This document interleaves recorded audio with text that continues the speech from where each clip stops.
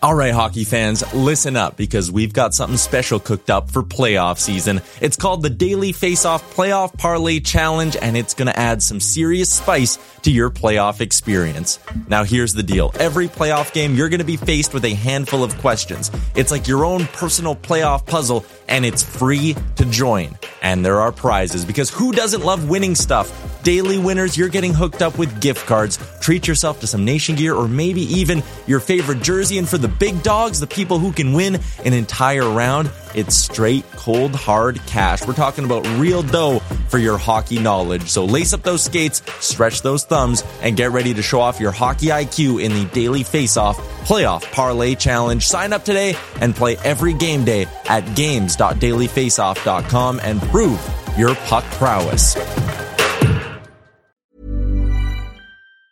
Mom deserves the best, and there's no better place to shop for Mother's Day than Whole Foods Market. They're your destination for unbeatable savings, from premium gifts to show-stopping flowers and irresistible desserts. Start by saving 33% with Prime on all body care and candles. Then get a 15-stem bunch of tulips for just $9.99 each with Prime. Round out Mom's menu with festive rosé, irresistible berry chantilly cake, and more special treats. Come celebrate Mother's Day at Whole Foods Market. Many of us have those stubborn pounds that seem impossible to lose, no matter how good we eat or how hard we work out. My solution is PlushCare. PlushCare is a leading telehealth provider with doctors who are there for you day and night to partner with you in your weight loss journey. They can prescribe FDA-approved weight loss medications like Wegovy and Zepbound for those who qualify. Plus, they accept most insurance plans. To get started, visit plushcare.com/weightloss. That's plushcare.com/weightloss. Can you see it? Did you know this? Brogan checked when the puck comes right to Pettersson, who tries a bank pass for Besser. In with a shot, he scores! A moment's notice at arm's length. To the line, Hughes scores!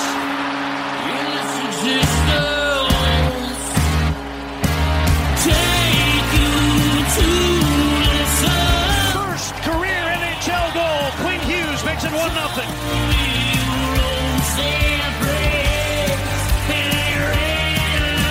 Quinn Hughes beat reporter here. Like I won't cover the Canucks. Yeah. I cover Quinn Hughes and what he's doing to the Canucks.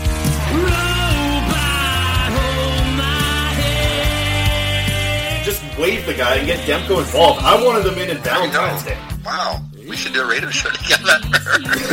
Right on. I want to fist bump you right now. Burrow steals, cutting in, shoots, scores!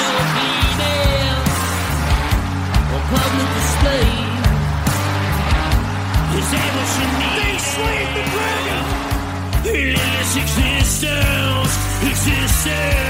Don't waste all the good stuff on the off air. Let's go.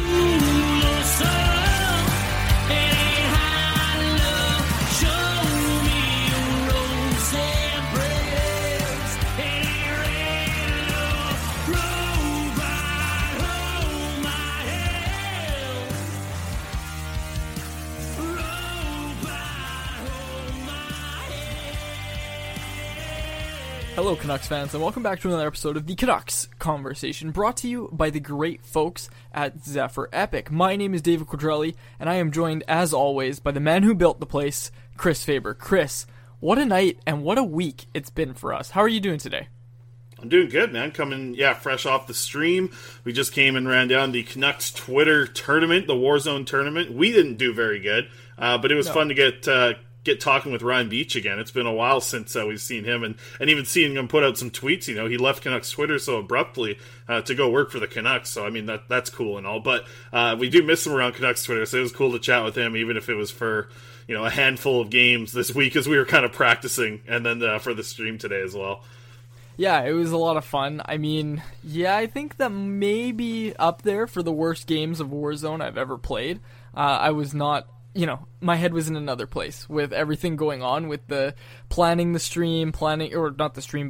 game and getting everybody added in. Like, that took me all week, and you may see I wasn't very active on Twitter this week, even less active than usual, but yeah, that was because I was planning all this, and it was a nightmare, especially since Activision made it very, very difficult. Like, people were getting kicked out, like, as soon as the game started, and I was like, what do I do here? Like, is there anything I can do? And there wasn't anything I could have done, so I was happy with how it turned out, but yeah, I felt bad at a certain point, and it was just, yeah, it was a mess. But I'm glad we did it. We raised almost $2,000 for our friend Dave Nordum, who we're going to have on the show pretty soon. He said once he gets a little bit healthier and gets his voice back, he's ready to go. He wants to come on the show, and we're going to be pretty excited to talk to him. Yeah, absolutely. Super awesome to see that video of Dave coming out of the hospital. That was one of the high points of 2020 for me, and the fact that we were able to help raise some money for him was huge. But I saw a tweet that made a lot of sense, and you kind of brought it up when you were talking about the game that we played. I think it was from Phil Figgs, who's a fellow BCIT student as well. He said Canucks Twitter really has some amazing Warzone players, and I don't know if you got to watch some of the final teams there at the end. Those teams were nuts. So I think we were definitely out of our element for sure. We like to pick on bots, and we didn't do a great job against the supreme Warzone leaders of Warzone on Canucks Twitter. Yeah, it was funny. I was because I was texting with Jack Rathbone after, and by the way, we're gonna give some thank yous out quickly because we have to. But I was texting with Jack, and I was just like, "Hey, how's your team doing?" He's like, "Not our best night," and he was like, "Yeah, not great so far." But it was pretty funny because for guys, guys like us that don't play the game a ton, but I don't know, we played a lot, Chris. We should probably be better, but these guys are really good. These people were really, really good. And yeah, it was a lot of fun. But on the note of the thank yous and everything, I wanted to give a thank you to Adam Gaudette for sharing it a lot. He wasn't able to make the game. I know he really wanted to, but he just couldn't make the timing work, which is, that's fine. Thanks to him for spreading the word. Thanks to Jack Rathbone for donating way more than he had to. It was just him and two teammates, but he donated $100, and there was another person, I'm sorry, I can't remember your name, person on Twitter who donated a ton and said, if people want to play but can't donate, then they can. And I know we had two people who reached out and said, hey, I don't have a credit card, or hey, I can't donate, is there any way I can e-transfer you? And people wanted to give, but I was just like, don't worry, it's okay if it's just $5. There's someone that donated way above and beyond. So yeah, we donated almost $2,000, and just wanted to give a quick thank you to those people. Yeah, to everybody that got involved with it, whether you were donating, playing, participating in the tournament, or just sharing it, following along on Twitch, everything helped get some more eyes on the GoFundMe for sure. And we're just trying to make it, trying to do a little bit of assistance to Dave's family. He's going to be going through a lot through this Christmas time. I can't imagine what his family's looking at right now for hospital bills, but if it helps a little bit, and it was pretty cool to see, like you mentioned, raising over $2,000 in support of Dave is incredible. So we're super happy to see that, and appreciate every single person that donated and got involved with the fundraiser for sure. Over 100 people in one of those games, Quads. Yeah, exactly. It was great. It was fantastic. And another thank you that I forgot was Luke the bartender.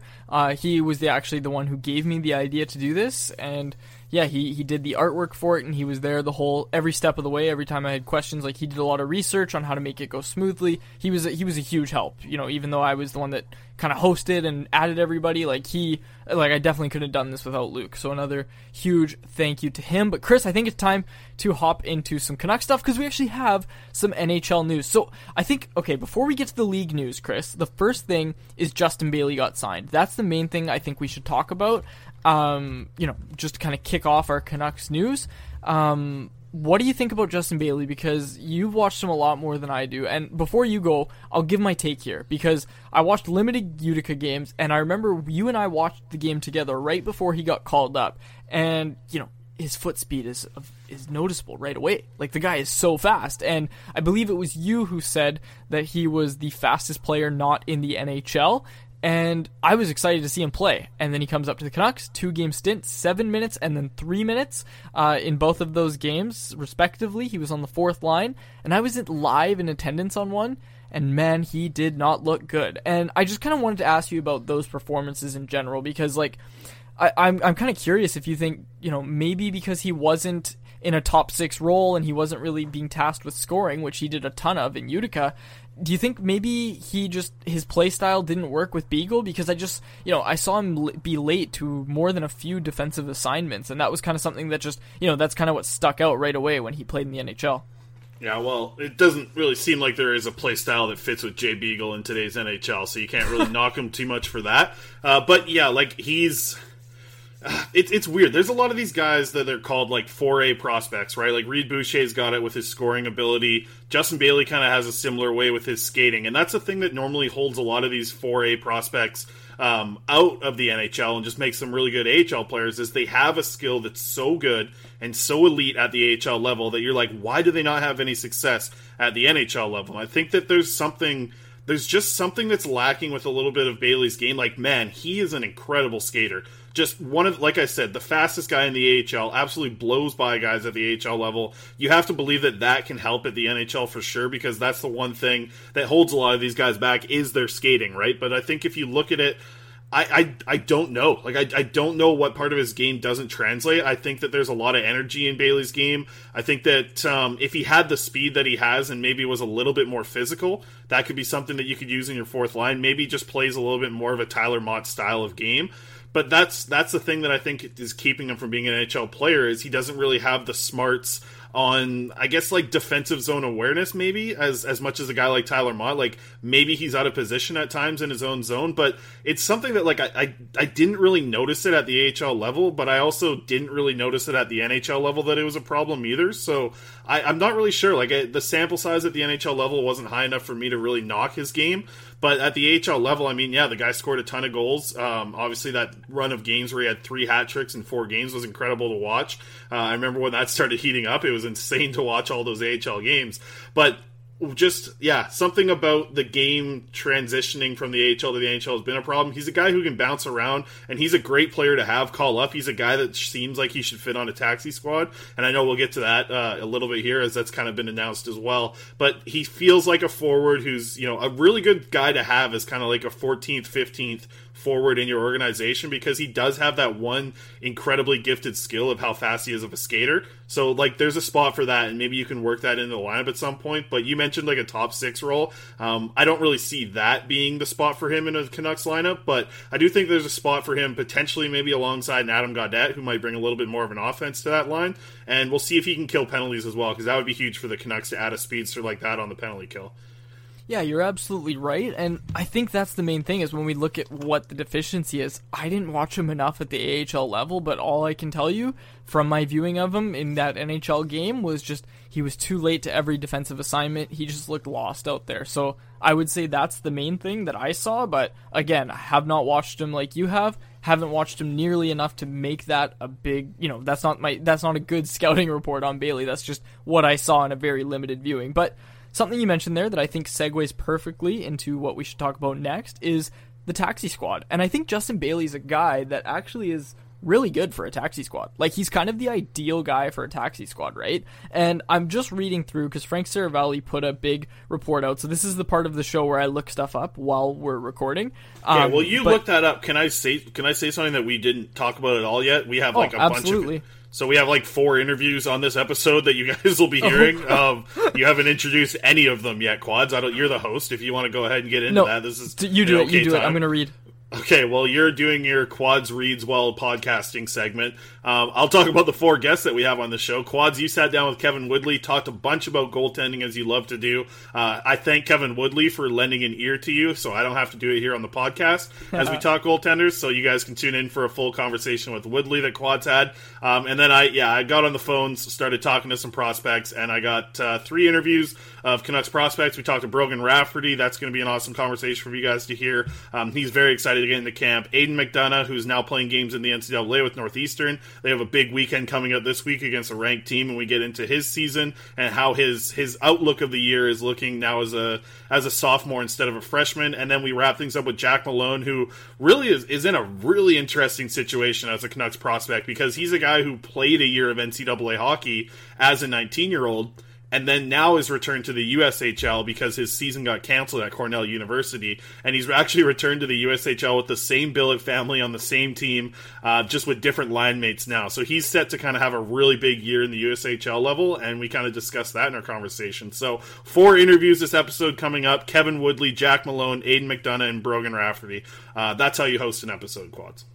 Great job. I'm just compiling everything that I need. So, okay, there's taxi squads. There's going to be 6 people on a taxi squad, it looks like. Okay, and for those that don't know what a taxi squad is, it is a group of players that travel around with the team. They're kind of like who you would call up in the event of an injury. And, you know, it's like, if I had to give an example of past years, Chris, I don't know, you could probably help me with this, but I'd say like last year or 2 years ago, the taxi squad would have been like guys like Ashton Sautner, Luke Shen, help me out, who else was in the minors? I'm just trying to name guys that are kind of like bubble like players. Jason Magna was a good example, even though he worked his way into the top 6. Well, yeah, I didn't say first line players. I said bubble players, Chris. Yeah, I mean, Reed Boucher could be considered that. Like, he'd be a guy who might be bouncing around a little bit.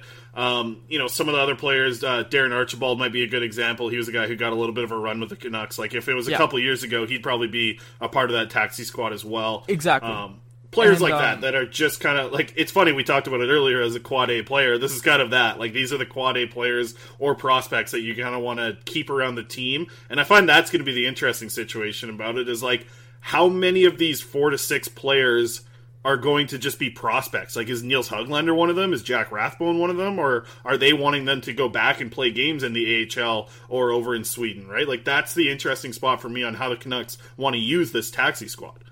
And if they don't play a game, does it count as a professional season? Because in a regular year, it doesn't count. So if they're just traveling with the team and practicing and never play a game, like, it doesn't count as a professional season. And that matters, especially when you have an expansion draft coming up. So does Seattle say, well, hold on a minute, we should have been able to get so-and-so, or we should have been able to get this guy, but they never played a game last year, so now they don't qualify for the expansion draft. Like, are we going to see teams circumvent that and kind of, you know, maybe we'll keep this guy on the taxi squad and, you know, not use a year. So with that in mind, like, even a guy like Niels Höglander, like, what if he doesn't play a game? He's still under contract, and it's like, I don't know, man. I think is he gonna be 20? Yes, he is 20. Okay, so I think it's people over 20, or is it 21? I'm not sure. I should look it up while we're recording, like I always do. But I think 20. Yes, here it is. Okay, 20-plus-year-old players need at least 1 pro game in order to earn a pro season. This is notable for players who are 1 year away from expansion draft eligibility. This is from Cap Friendly, by the way. So I'm interested to see, because what happens with these guys who are on the taxi squad but never actually play a game? And yeah, it's interesting to me, Chris, because I think, you know, if there was one last year, Brogan Rafferty would have been on the taxi squad and he wouldn't have played a game. So do you then, you know, what happens with Rafferty's contract, and like, how does that all work? So I'm really interested to see what happens. And as we kind of noted here, this is a very fluid situation. Nothing is set in stone, especially the taxi squad stuff. And yeah, I mean, if you don't have anything else to add on the taxi squad, we can move right along in the news here. Well, what do you think's a better spot for a guy? Like, I think of Niels Höglander and Jack Rathbone as the two of, like, I think that there are some pros to having them be on the taxi squad, even if they're not playing in a lot of games. But I do see the cons of them not playing actual hockey games being something that can hurt them. But if you're practicing with scouts and getting that much practice time with the best coaching staff that you can have, I really think that there's a lot to gain for both of those players there. So, like, where do you sit on that with Jack Rathbone, you know, going to the AHL to play hockey versus him being practicing with a taxi squad and potentially just getting games when injuries occur? I kind of like him on a taxi squad, man. And I don't want to speak for Jack, because I did ask him about this in last week's interview, and he just basically said, no, I'm not thinking about any of that. Like, my goal is to make the team out of camp. So I think a taxi squad makes sense. Like, for a guy like him who's so good at skating and just, you're not really too worried about, you know, like, here's the thing, Chris, is defending at the NHL level is a different beast than defending at the AHL level, right? So I get that they'd want to get him in games, but it's like, you know, the Canucks are pretty confident in this kid, and I'm I'm starting to think that maybe there's a chance that he's on the taxi squad to start the year, and then, if there's an injury, he's right there and he's ready to be plugged in. And especially if that injury's in your top 4, Chris, man, if Quinn Hughes goes down, Rathbone can go in and fill that spot and provide a very similar skill set to Hughes. If they go with a guy like Ulevi or Sautner, that's a significant drop-off from a pure puck transitioning, puck moving standpoint, and that's something the Canucks need to get better at, not worse. So it's a double-edged sword almost, you know what I mean? It's hard to decide where you want a young prospect like this to go, but I'd say for both of these guys, these two high-end prospects, it's got to be the taxi squad. And I mean, before... you can talk here, but before we wrap up on taxi squads, I want to talk a bit about goaltenders, but I'll hold off for now. Jeez, okay. I wouldn't, I actually really like the idea of Höglander being on the taxi squad compared to him going back to the SHL. I think, it would be great for Nils Höglander to be in the SHL, be putting up a point per game, and having a great season and building confidence. That's the plus of him going back to Sweden and playing, right? He's playing games, he's in a top 6 role, his coaching staff knows him. But you know what? This is his 3rd season in the SHL, right? It feels like as a 20-year-old, all that he's accomplished, all that he looks like he's able to do on the ice, I think that having Höglander on the taxi squad is the right move for him as well, which is going to be interesting because, like we said, only 4 to 6 spots on that taxi squad, 23-man rosters, I believe, so you can get up to 29 players. If you were to, this is going to be a fun experiment, actually, and probably an article for Canucks Army pretty soon, but, putting together the 29-man roster is definitely something that we have to look at. And I like the idea of having him around because it's similar to what you said with Rathbone in the way that I look at it with Höglander is, what if a guy goes down in the top 6, right? What if it's JT Miller, right? What if JT Miller's just down for, say, 2 weeks? Say it's some sort of little hand injury, he's out for 2 weeks. Maybe that's the chance where you get to see what Höglander looks like on Pettersson's wing, right? That's a stretch where you can just give him some time. You change the look because I know that it's something that we're probably going to see this year is the Pettersson line going up against other teams' top lines. I know it's something you're super into as well, and we'll probably see that. But maybe you change the game plan a little bit and try and play him against some weaker competition or maybe in different matchup roles, and that's when you get to see a chance of a Höglander playing with a Pettersson to see if maybe there's just some instant chemistry there with those guys and how creative they both are on the ice. And you can't do that if he's over in Sweden playing in the SHL. So I think that there's a lot to gain on both sides, but as an NHL player, I think that there's NHL games for Nils Höglander to play this year. I don't know if it's coming immediately out of training camp. I think it is going to be. I know that there's a lot of hype over Höglander right now, but I do think that with him already being so warmed up 23 games into his SHL season, plus preseason, plus a training camp already under his belt, he's coming in fresh and ready to go. A lot of these guys have not been playing at high-level hockey or practicing at high-level hockey. Höglander's been doing it, man. He is ready to go for training camp. I think the first 3 days, he's just going to be one of the guys who sticks out as a fresh player, sticks out like a sore thumb at this training camp. And I think from there, he just tries to gain a spot after all this positive momentum going his way. So I think that the taxi squad is a good idea for some of these prospects, but I'm curious to see if the Canucks want to go that route or if they want to go in the route of Justin Bailey's, Nash, and Sautner's, of guys who are probably more NHL ready, but what's their NHL potential compared to some of the other guys that they could use in this situation. So that's going to be a fun story to follow at camp, specifically with no preseason games. The roster, that 29-man roster is going to be decided from what you see at training camp. And Jack Rathbone and Nils Höglander are guys that show very well in a training camp situation. So I do think that both those guys have definitely a good chance of making that taxi squad, if not cracking the Canucks right out of camp. Okay, now I'm going to talk about goaltenders. Right, I'll mute my mic. Can we put Woodley's interview first on the episode? Because I want to talk about it and then send to it, because I have some things to say. Do it. So with the taxi squad, we talk about Michael DiPietro a lot. A lot of people know how high I am on him and how I think he's going to be just fine at the NHL level. I wrote a lot about him. People have probably read it at this point, but he has exceptional crease awareness, and I don't think I've ever seen a young goaltender as quick as him when it comes to knowing where he is in his crease and figuring out how far out he needs to be and how quickly he needs to get back. I talked about it a bit with Kevin Woodley, but one thing I wanted to kind of touch on is with the taxi squad, I am fully on board with Michael DiPietro being with the Canucks. A lot of people would say, oh no, he needs to play AHL games.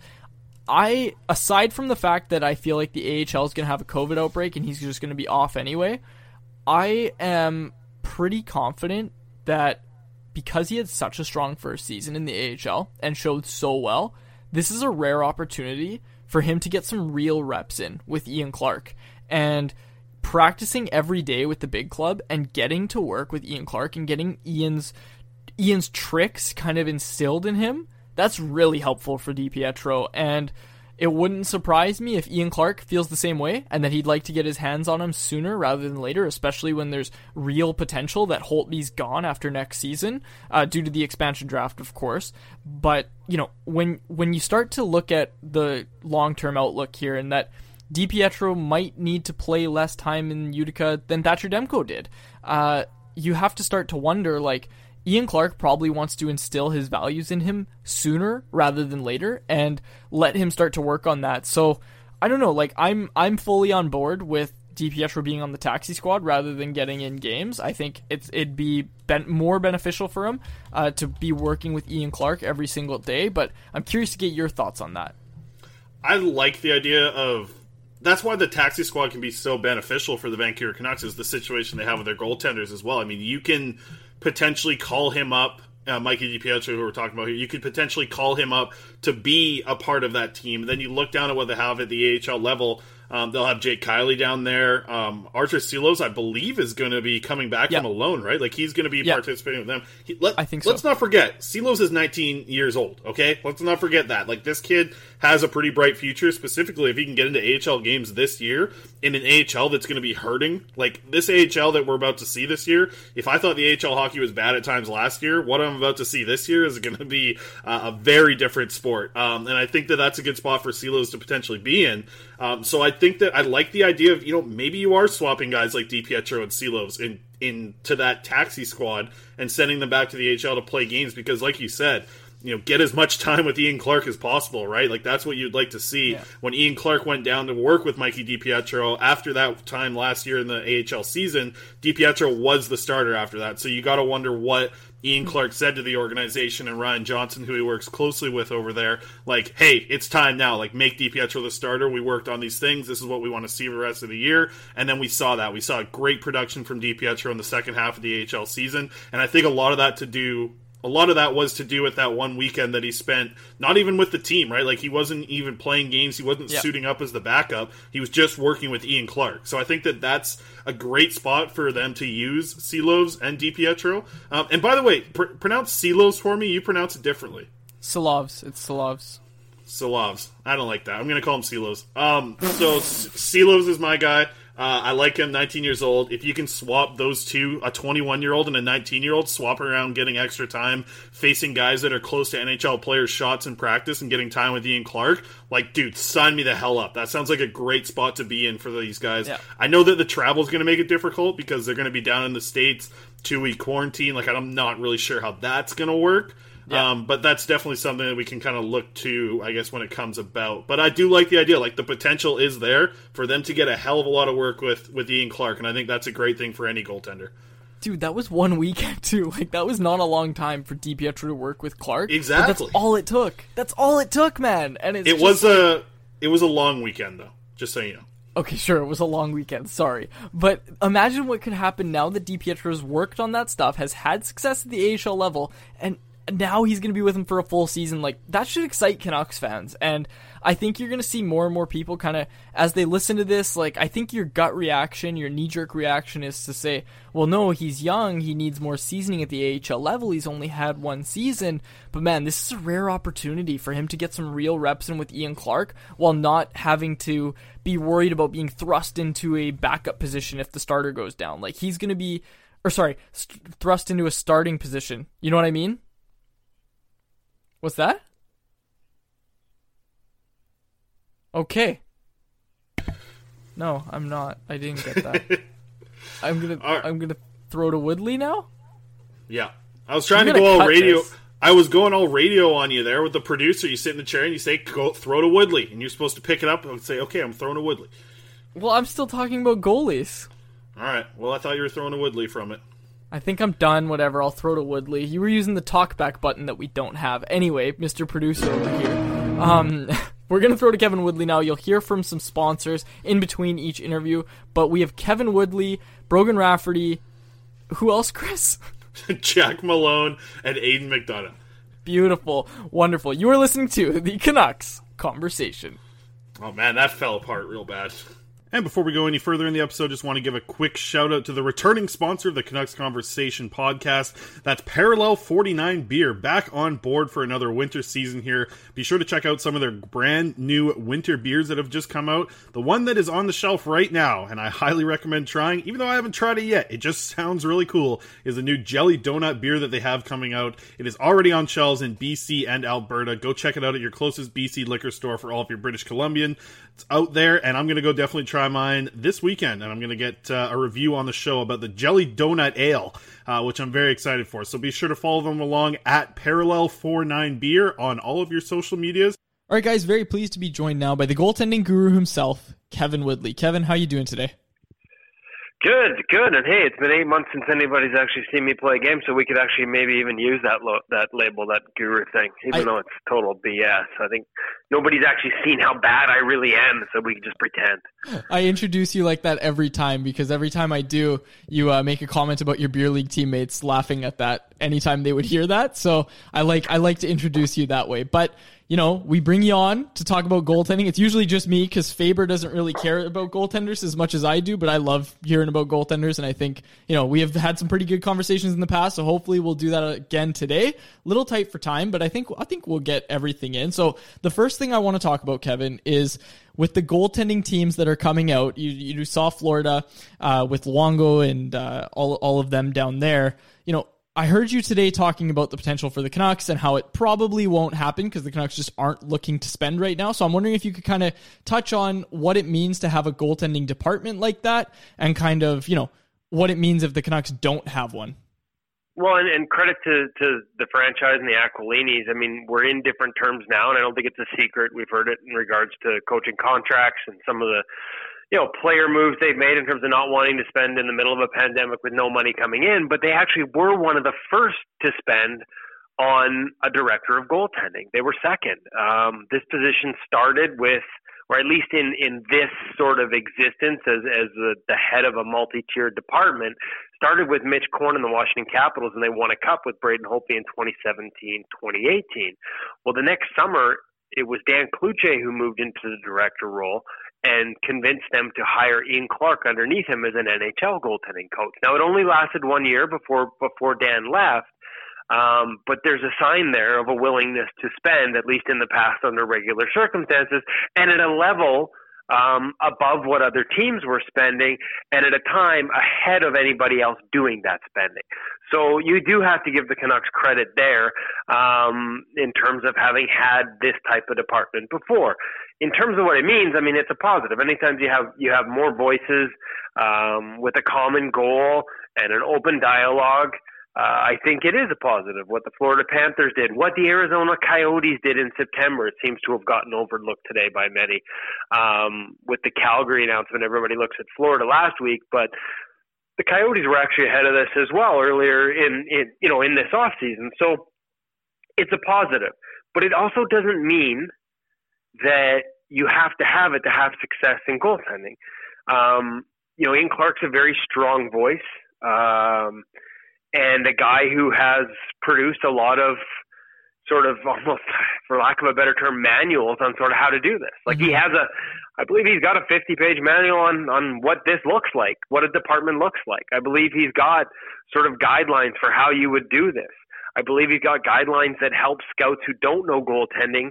As much as a department involves, in a lot of cases, this is one of the areas that the Panthers will be expanding and that other teams have already expanded, more goalie scouts, position-specific scouts. Clark has built a reputation as being able to sort of help an organization's scouting staff, non-goaltending department, figure out what to look for, help them find the attributes they want in goaltenders. The irony is Florida basically created a department that is designed to never have to need to spend or overspend to fix a goaltending problem like they did with Bobrovsky. And Clark was a big part of the structure that allowed Columbus to be on the other end of that decision in allowing Bobrovsky to leave, because they built a department and built a depth chart so deep that they knew they had Merzlikins and Korpisalo ready to come up. And in fact, it's so deep that they had both those guys on the market this summer and were willing to move one or the other, because even behind that, they've got three more high-end prospects. So you don't, and Ian Clark was a part of that. So if Canucks fans are like, why aren't we spending? Why can't we have a goalie department? Oh my God, Calgary's moved ahead of us because they've got a goalie department.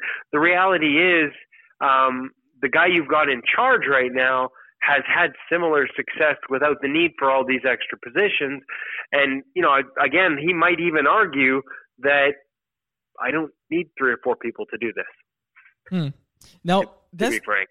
That's interesting, because here's the thing, is a lot of people are talking about Travis Green and how he doesn't have a contract. But another guy who doesn't have a contract is Ian Clark. Now, from your perspective, at what point should Canucks fans start to worry about, okay, like maybe they're just not going to extend this guy, maybe he's not coming back? I would say, you know what, I don't know, because everything's changed with the pandemic. Fair. Right? Like, so you could point to, like, it was easy to point to a certain time in Columbus, like, hey, in Columbus, it got late in the season. They hadn't talked to him. By the time they came back to him, he'd already moved on, like quite literally sold his house. So, but I don't know that those timelines necessarily apply here. I would certainly recommend doing it sooner rather than later. But we've seen, obviously, with the announcement in Florida, I think, I'm not the first to draw the line between Clark and Florida because of the relationships with Bob, but also because that's where his home was. But that's not happening, right? Like, they've filled their department. They've got 1 through 4 ready to go there. They've added Allaire, they've got Luongo, they've got Leo Luongo. And by the way, anyone who says that's nepotism needs to give their head a shake and have a look at the track record that Leo has built. And that's not just me saying that or looking at that track record myself. The New Jersey Devils almost hired him as their head goaltending coach in the NHL this year.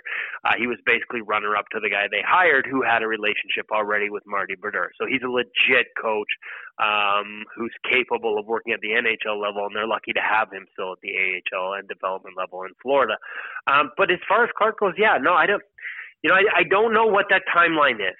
I do know that sooner is better than later. I would think that there's probably some understanding of the circumstances on his part in terms of what this pandemic means. But again, this is a guy who has moved on when he felt disrespected before, when he felt that he wasn't being afforded, respect's maybe not the right word, but, it wasn't being taken care of in due time, in a respectful manner, in the time that, the position should warrant. And so you do sort of worry about it dragging on, and yet I do think he understands that the way this organization has done things, it's the head coach first before you take care of the guys below him. And so until Travis Green has a contract, I don't know that there's any expectation for it being any different than that. But at the same time, I don't know. You see the success that he's had here and elsewhere. Why the hell would you let that drag on? Yeah, exactly. And I mean, the same can almost be said for Travis, because there's a lot of people kind of starting to scratch their head, and, this is going to be a story going into training camp. And I think people are quickly going to be talking about Ian Clark almost just as much as they are Travis Green when it comes to getting a contract, but that's the head coach, right? And, one thing I wanted to ask you about is last time Travis was extended, they also extended Clark's contract along with Travis at the same time.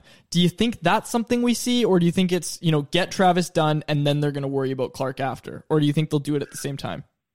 I'd have to check my notes to see what the timelines were on that, to be honest with you. Ian's contract was originally supposed to expire after last season, and he got a 1-year extension on it. So I'm guessing that was to match Travis, but I can't remember what Travis's terms were. Like, he didn't just sign a 1-year extension, did he?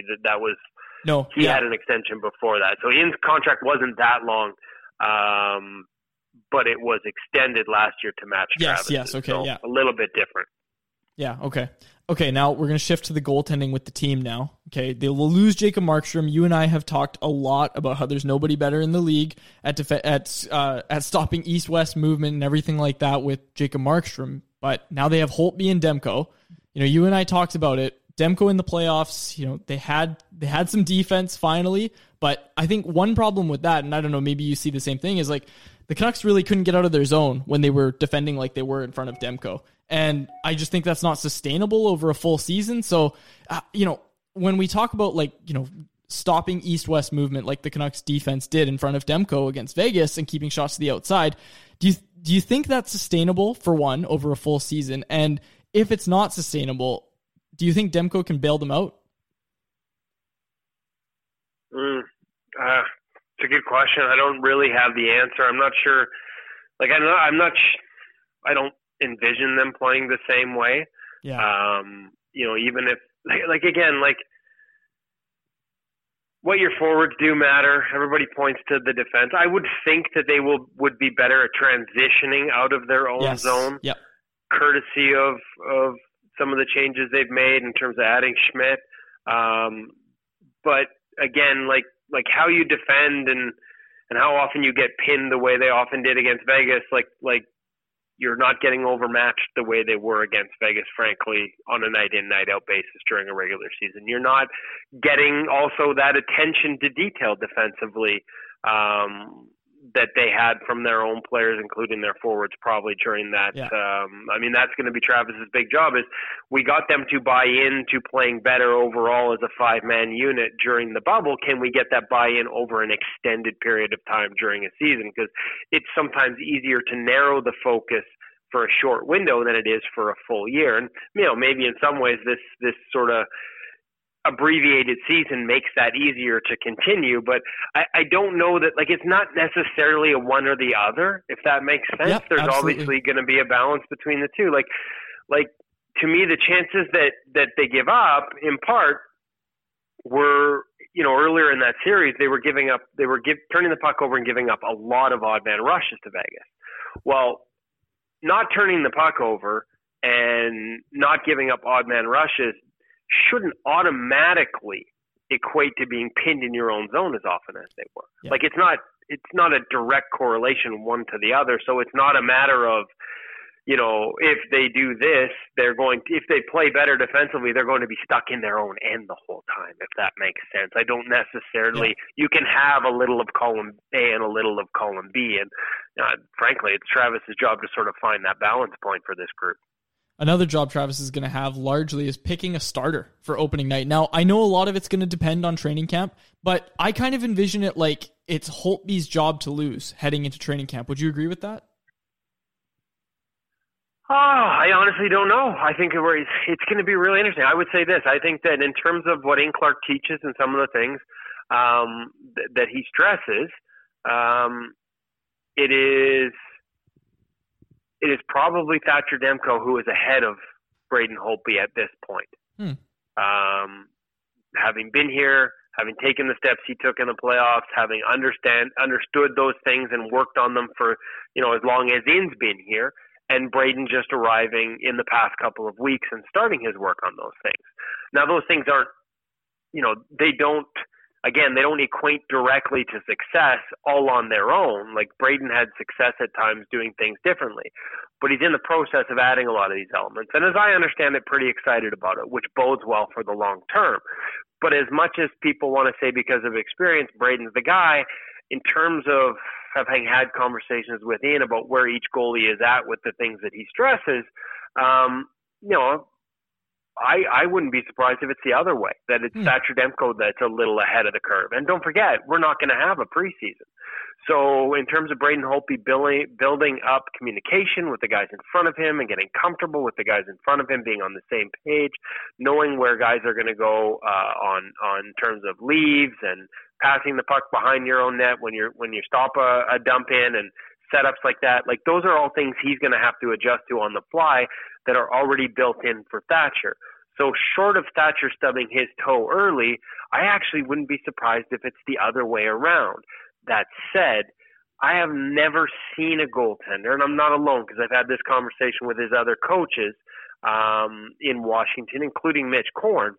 I've never seen a goaltender who can make changes and adjust what his body does in terms of trying to change the way he plays as fast as Braden Holtby. When I got an opportunity to sort of be on the ice and watch some guys working with Braden, I was blown away at his ability to adapt on the fly. And it's kind of a property that a lot of the elite goaltenders have, an ability, not just an ability, but a willingness to make changes like that. And Braden definitely has it. So if Thatcher's ahead of the curve right now with Ian, I don't know that it's going to take that long for Braden to catch up. Is January 13th, a little optimistic? Yeah, maybe not. And maybe I got a different answer to your question about who's ahead of who by the time we drop the puck on the season. But for now, I actually wouldn't be surprised if it's a little more of Demko. At the end of the day, if it's condensed, you're going to need them both and probably one more. So it's probably a good thing that they're both going to get to that stage relatively quickly. And that's a perfect segue into my next question. I'm just kind of wondering if I can get your thoughts on what you think the split is going to look like. Do you think it's going to be almost like a 1A, 1B situation? I honestly don't know, because it's going to depend. We're looking at a year that is unlike any other, frankly. Yeah. And we're looking at a condensed schedule, and we're coming off sort of weird things in terms of what this all looks like. I think it's going to be performance dictated. I really do. Like this, as much as you're going to need to play both, you're also going to need both to play well, because there's no margin for error, like especially out of the gate. Like, slow start, and this is the one good thing about Travis Green teams, is they've always had good starts. They've been a great starting team. But you can't afford a slow start this year. Like, you can't afford to have a bad first half, because a few games later after the half, it's over, right? Like, 56 comes in a hurry. So, I don't think you're going to be able to let guys play through things. I think that, performance will dictate it. The need to rest will make sure that you never go too long with just one guy. You don't ride a horse like maybe they have with Jacob Markstrom in the past, as hard as they have with Jacob Markstrom in the past.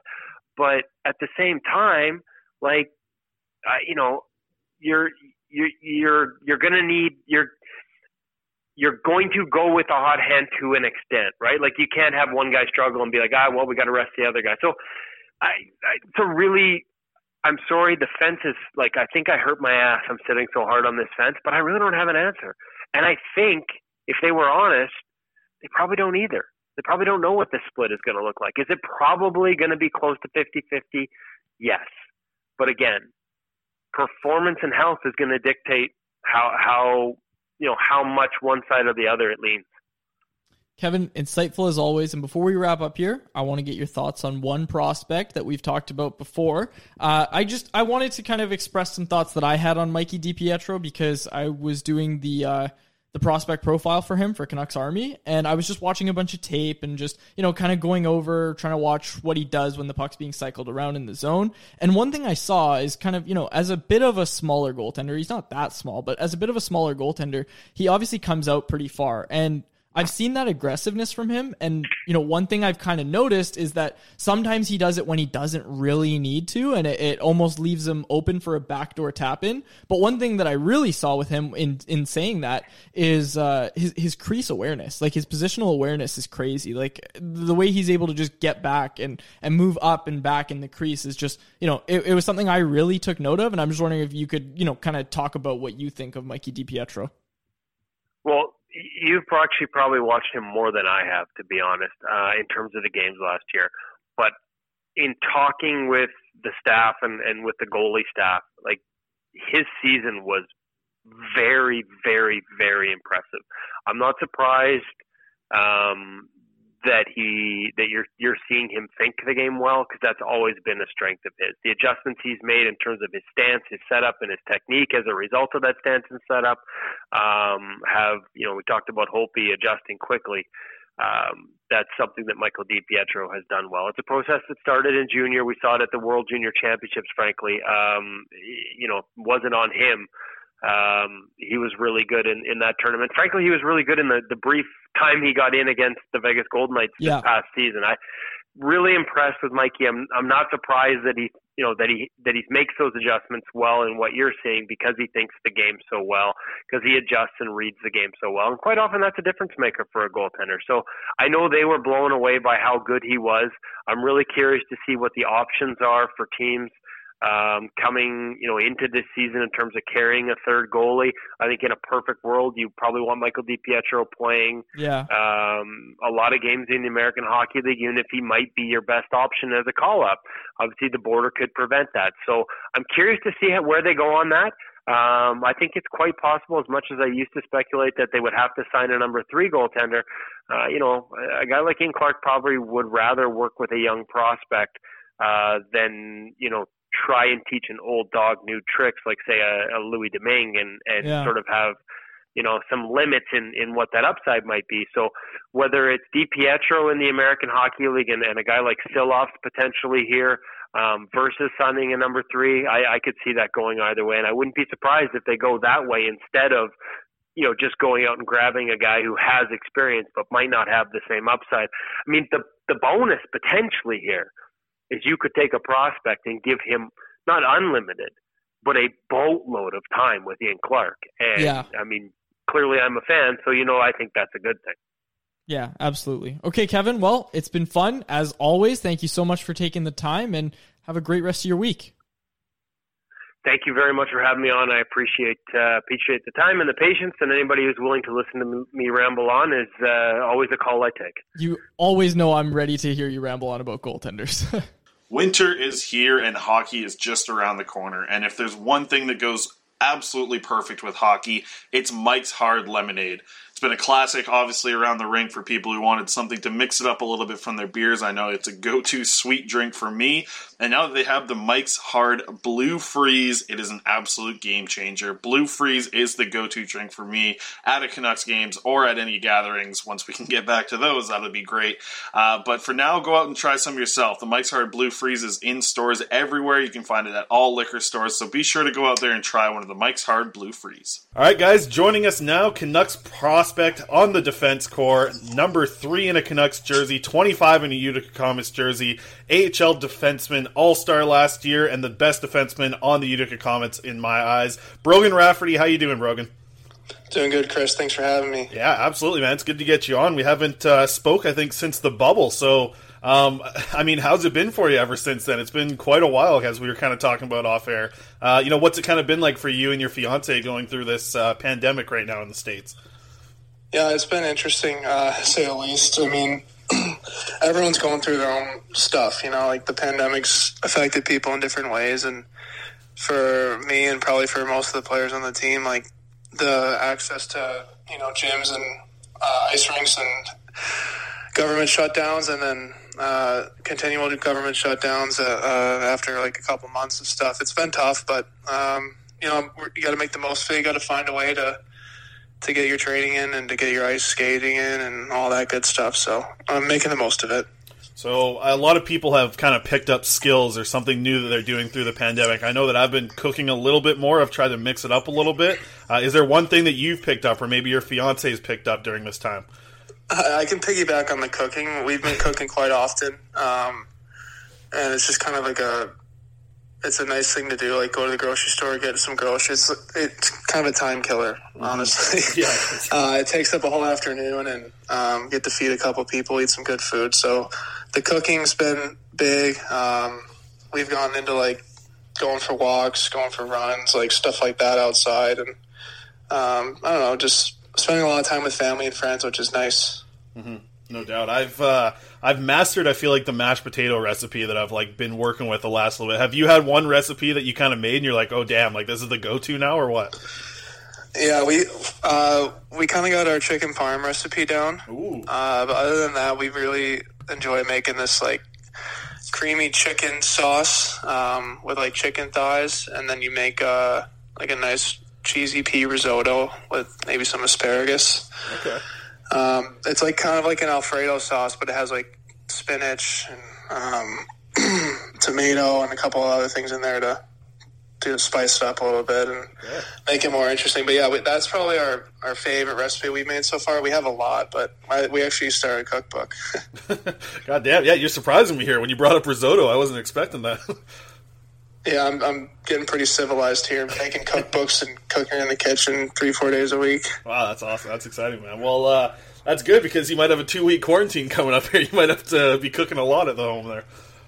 Yeah, I know. Well, if I'm in I don't know where I'll be, either the hotel room or the apartments, but yeah, either way, I've got some good cooking skills I picked up, I guess, from That's good stuff. And what did you say about a cookbook you're putting together or something? Yeah, we got one my fiance got one for Christmas, so we're starting to fill it up with our favorite recipes and stuff like that. Oh, right on. That's awesome. And I'm curious, like, were you guys supposed to get married this September? Because I know I saw on your Instagram that you guys are heading back there next September for the marriage. Was that supposed to be this year? No, the plan was 2021, oh, which is nice. So you're all good. It actually was July of 2021, but about 3 or 4 months ago, we decided to change that to August, which ended up working out pretty well in our favor because word on the street is that the season has to be over with before August. So the move from July to August was a good play so far. Absolutely. Well, that's good to hear. And yeah. I mean, we talked about the season there a little bit. The season looks like. We've heard the dates of January 13th thrown out there. A lot of people are saying maybe a little bit later into January. But let's take it back a little bit to the bubble life that you were a part of, because you found yourself in a pretty interesting situation of, following with the team, practicing with the team, being around the team, but you didn't really get into any games during the bubble. But what was that experience just like for you? I mean, it must be something like you've never really experienced before in the hockey world. Yeah, it was really interesting. I don't think that will happen for a while now, maybe if ever again. So it was kind of cool to be a part of the bubble experience. As much of it, it was a grind for guys who were in there, and myself included. But looking back on it, it was, you're very focused every day. You wake up, you got your workout. Depending on if you're playing or not, you have a certain type of skate you have to do. So you're really focused the whole time you're in there. It was cool seeing other players I grew up watching, walking around the rink and saying hi to them and having conversations with people I haven't caught up with in a while. So that was the good part of it. And obviously probably the worst part was just not seeing our families and stuff. But other than that, it was a pretty unique experience that I'm grateful for in the long run. Yeah, most definitely. And, that team, the Canucks, went on a pretty good run there. I mean, you guys, as a whole, I think shocked a lot of people. And it seemed like a lot of the league and just people around the world of hockey, kind of started to fall in love with this Canucks underdog team a little bit. What was that like to kind of see what the league was saying about you guys? Yeah, I think we kind of knew that we were maybe written off. At the beginning of the playoffs, after we beat Minnesota and facing St. Louis, everyone seemed to think that St. Louis was going to roll over us, but our group and the coaching staff believed wholeheartedly that we were the better team, we're the faster team, and we wanted it more. That's what we did. I don't want to say I wasn't really on the ice with the guys, but I was watching them, and they did. They really outworked them, and they really wanted it. We were one game away from against Vegas to making it to the conference finals, and at that point, it's anyone's game, and I think anything can happen. Mm-hmm. Yeah, absolutely. It was a lot of fun to see, and obviously that run that we saw Demko run through. I know that you haven't really been around Demko a lot because I know that he moved on from the Comets, I guess, before you got there. But what was it like to just see a goaltender do that? Because the numbers of .985 save percentage, it's ridiculous to see what he did there. What did you think, just getting a chance to take it in from the arena there? Oh, it was awesome. I mean, he's such a good guy. He's been a good resource for me for any questions I have, and just kind of putting me under his wing and stuff, because he's kind of in the situation that I'm in. But yeah, watching him in those games that he played, it was unbelievable. We were sitting in the suites up top. If you had a camera just on our group up there, our jaws were dropping every other play, every other save he was making, and just kind of hitting each other whenever he made a 6 save or something like that. It was special to watch, and everyone was super happy for him. Yeah, absolutely. And now, I mean, looking forward into the future, it's a great spot to set up with. And then you guys bring in, another Vezina caliber goalie in Braden Holtby. That's quite the back end that you defensemen are going to get to play in front of. It feels like next year. Yeah, definitely. He's a well-established goalie. won a Stanley Cup. So, I mean, he's a huge piece, and I'm sure he's going to be another great mentor for Demmer, and they're going to compete for time. And, Markey was also a great mentor and for Demmer, and also just a great guy overall for even the Black Ace guys in the bubble. And the short time that I got to spend with him and talk to him, he was just a one-of-a-kind guy, and I think you can kind of feel that from the guys who have been asked questions about him. They're going to be dearly missed. Mm-hmm. Yeah, absolutely. Speaking of the Black Aces group that you guys had, I'd like to go back a little bit to training camp, and I want to start with the one thing that stuck out from the second training camp, I guess we can call it, the one before you guys went to the bubble. I got to ask, is that how loud Cole Lind is at every single practice? Because it felt like you could just hear him screaming the whole time. He's probably louder, honestly, once he gets more comfortable. He's got to get him a muzzle every now and then. But no, he's a vocal player and gets under your skin, calls for the puck kind of guy, and he's very effective at it, very good at it. So, yeah, you gotta let people know where you are on the ice to get the puck, right? Mm-hmm. Yeah, that voice is piercing all the way up into the upper stands where we could hear him. Oh, I'll tell him that. That's pretty funny. And speaking of that second training camp, Brogan, I saw you at both training camps this year, the one in Victoria and in the one in Vancouver. And I thought the one that you had in Victoria you had a great camp. I thought that you had a real chance of making the Canucks team out of that camp. But I'm wondering how you felt about the second one, the one that was actually in Vancouver. Do you think you performed up to the standard that you were hoping for? Probably not in the camp. Mm-hmm. As we went to the bubble and stuff in the skates, I felt more comfortable. But yeah, during the camp, I didn't feel, like I said earlier, like the rinks were shut down and stuff like that. And it was hard to get ice more than 3 times a week and get fully prepared for a training camp like that. But no, I probably didn't play as best as I could have. But as I went into the bubble, I thought the practices and stuff, I was playing better, feeling more confident, and just working on stuff. And I'm picking up stuff every day, like learning, observing from guys, and taking bits and pieces into my own game that I'm good at. And that's what after I left the bubble, that's what was my main focus on the ice, was to try to sharpen up those areas in my game so that when I come in for the training camp in a couple weeks or whatever, that I'm ready to go and make an impact. Absolutely. And how do you feel that you've been able to do that this offseason? Because like you mentioned, it's got to be tough to get ice and just be able to get into a gym, I believe. Yeah, I'm lucky to have a home gym in my garage, but yeah, I put on 7, 8, 9 pounds, just trying to get stronger. Stick strength, wrist strength is one of my big focuses, and just trusting my skating ability. And I've been watching video and stuff from the team's games last season. I'll be riding the bike in my garage and just watching the old games and just watching what players do. Like guys like Tanny, Stetch, the guys who are right shot defensemen who unfortunately are no longer with us, but yeah. And even just guys like on other teams, like just keeping the play simple, making hard direct plays, and playing with an edge. Yeah, one of the things that I think last time we talked, you mentioned it was something that you like to bring, just try and make it hard on defenders. Like when you actually have the puck and you're bringing it to the offensive zone. I'm wondering how much of that kind of just evolved last season for you? Because I'm looking at your numbers here, and since 2012, the only season that you had, last year was the 7 goals you scored. That's the most you've scored. It's the most points you've ever put up in a season. Did something just come together last year, kind of all the work that you put in at the NCAA level, or was it just kind of like a change of mindset at looking at scoring goals for you? I think it was a little bit of both. I think everything just kind of came together for me last year. We had a really good team, and the coaching staff was great and just put me in every situation possible to succeed. And I think it just came all together for me, and I wanted to be more of a threat shooting the puck, and because I do think I have a decent shot to get through traffic and stuff like that. So just use that and just try to get it past that first or second forward and see what happens. But in terms of just joining the rush, yeah, throw more pucks on net because you never know what's going to happen, and you create more opportunities. Yeah, absolutely. And now the way that you're coming into it with training camp now, I know it's something you've talked about in the past is, a goal for you obviously has to be make this Canucks team, especially, after being an AHL All-Star last year, being one of the top scoring defensemen. How do you feel like going into camp now, looking at some of these other guys that are coming in? I mean, there's some young prospects that are going to be battling for that third spot on the third pairing there. I mean, there's some openings, right? Like, how does it feel for you looking forward? Are you looking pretty optimistic going into camp now? Yeah, of course.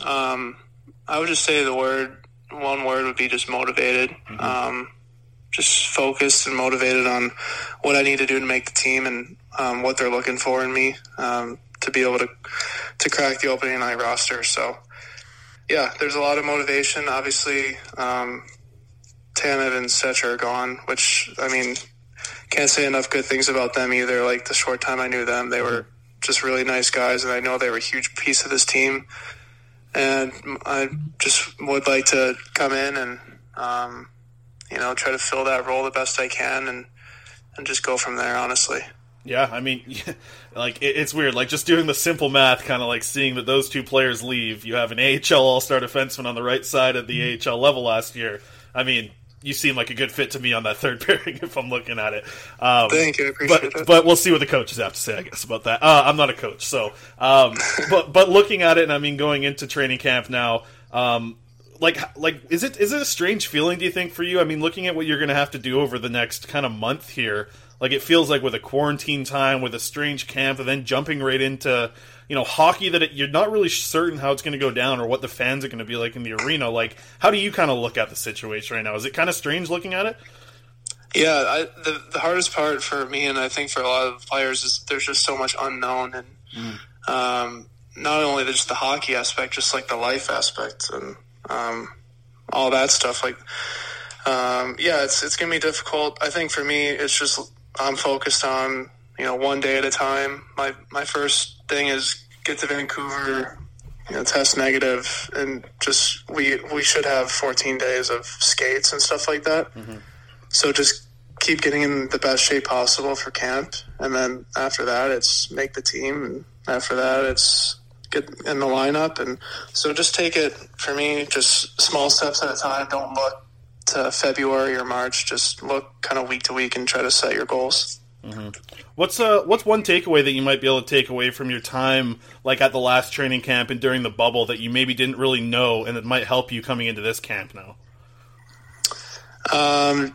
You just can't take a shift off. I think conditioning for me is a huge part, and for everyone obviously, but our team really believes in being in the best possible condition so that you can, me personally, I can play hard defensively. I can be effective in certain areas every shift and not get tired and have longevity throughout the game to make an impact. So that, and I would piggyback that with just making hard plays, simple plays in areas that you don't really need to make a special play, or you don't really have to make a jaw-dropping play. It's just, the meat and potatoes, just get it on the forward stick, get it out of your zone, get it into the other team's zone. So that's just the two takeaways I'm looking for in camp for my own game.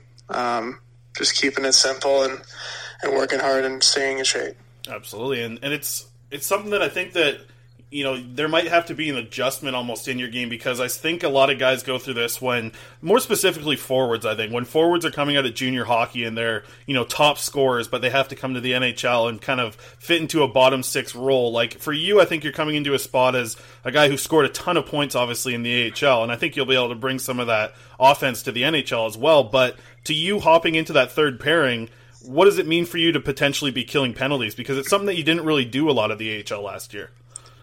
No, I didn't. I did it in college a lot, and it's a part of my game where I think that I can, kill penalties if I needed to do that. In Utica, we had a lot of guys who have been there for a couple of years and who were penalty killers, and they were great at it, so they didn't really need me as much for that. Right. But to kind of reiterate what you said, it's just for me, it's finding my role in the NHL. And I know that's going to be probably different than what it was in the AHL last year, but it's just coming in, analyzing what kind of role I need to fill to make the team, and just do whatever it takes to make this team and kind of go from there. Absolutely. Did you get like a different sense of that, maybe being around the bubble and being around Travis Green and Nolan Baumgartner? Like, did you get kind of a sense of maybe what they wanted for going into this year? Yeah, I did the bubble. I mean, the playoff hockey is just another level, right? So I was observing that and observing how hard guys are playing and how simple the plays that they're making in certain areas of the ice where you don't want to turn the puck over. Mm-hmm. So I was just observing that and taking that and applying it to my game. Absolutely. And I mean, it's like we said, it's been a strange time kind of going into what we're going to get into here in the next couple of weeks. But for you, like getting just another chance to go to a hockey training camp here for an NHL team, what does it just kind of mean for you at the age of 25 now, Brogan? Like, are you looking at it a little bit different than maybe your camp last year? Or, you like, because you're in such a strange spot, I feel like, a guy that was, undrafted, signed out of college, and now put up crazy points at the AHL level. Like, what does it look like for you? Because I feel like you're a little bit more of a mature prospect here for these Canucks. Like, how does it feel going into this training camp this year for you? Yeah, it is a little bit different. I think my first camp, the writing was kind of on the wall for me. I knew that it was kind of landlocked on the back end, so I was just trying to make an impact. And hopefully that stayed in their minds when I was down at Utica, that would eventually lead to a call-up, or my play would lead to a call-up.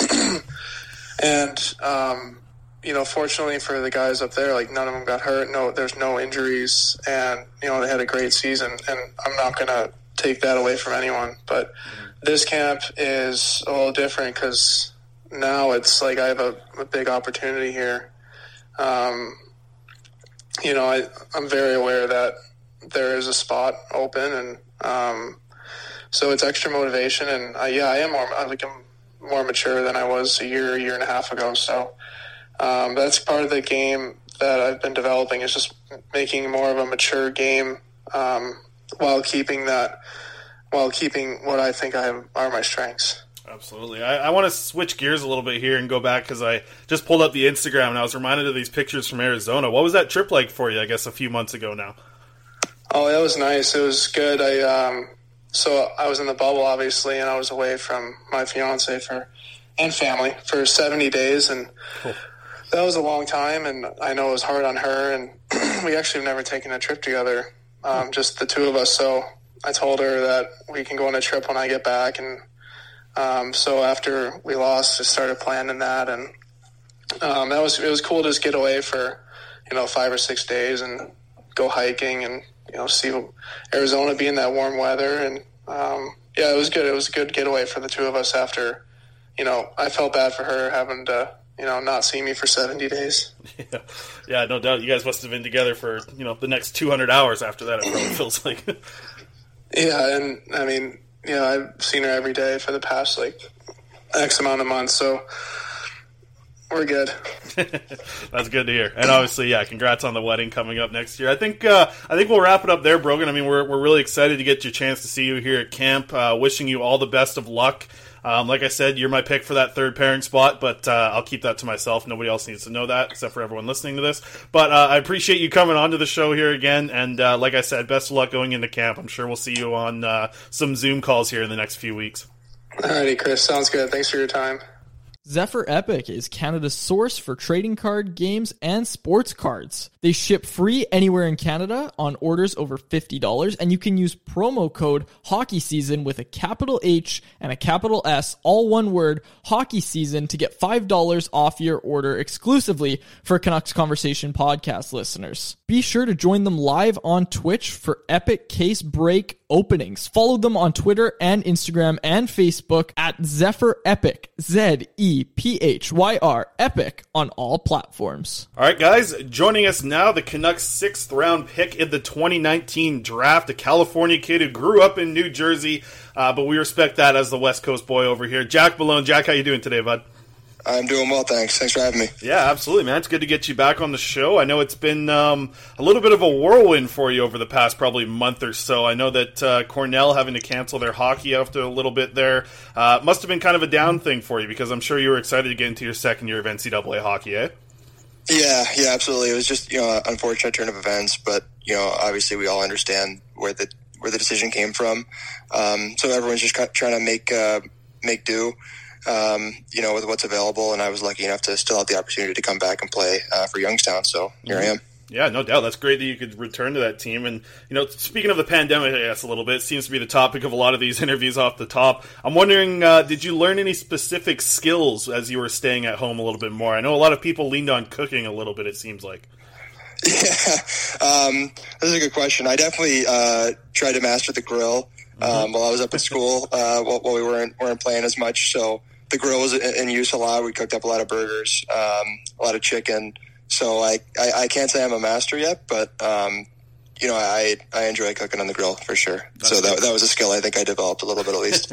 Yeah, definitely get a lot of practice in, I guess. So where were you kind of quarantining? Where are you kind of spending most of your time in, I guess, the dog days of summer that we just kind of got through now? So I never really had to quarantine per se, just because New Jersey was never on like that high risk state list. So I was just able to go in to Cornell after the summer at the beginning of the year and kind of just move right in and get going. We weren't able to skate a whole lot right away, just because a lot of the guys on my team were quarantining since they came from Canada. But myself personally, I never really had to quarantine, so I was lucky enough to kind of just go in and get going right away. That's awesome. And I mean, to speak of your first year at Cornell there, did you I think last time we talked, you were going into the major of applied economics and management. How was that first semester that you went through there? Or first year, I guess. The first year, it's definitely a tough course load, but it's manageable, especially having some other guys in the program with me. Some guys that have been through the same classes, so you got those guys to lean on. But the classes are interesting. I'm really looking forward to the next few years when I, decide on my concentration, what exactly I want to focus on, whether that be finance or marketing. And I'm not really sure yet, but it was definitely a challenging first year. And then this first semester, obviously being away from the classroom, having to do everything, virtually was a bit of a challenge, but everyone's going through the same type of situation. Yeah, most definitely. I know that's it sounds like quite the course load for you, especially with hockey and everything going on. Is it quite a jump going from high school to Cornell University? Yeah, definitely. You kind of see right away what it's going to be like. First day of classes, you got homework in every class, and it's not quite like that in high school. It definitely hits you right in the face. It slaps you right in the face, but it's, as I said, it's manageable as long as you stay on top of your work and you don't procrastinate too much and you don't let yourself get behind. So, like I said, it's just it's nice to have some older guys to lean on who have been through some of the same classes as you.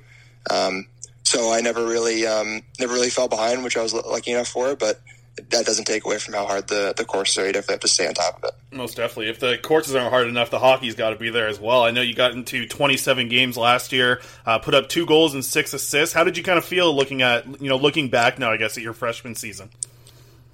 Yeah, definitely. I mean, it's I think it was definitely a building year for me. Looking back, personally, I always want to be doing better and producing more.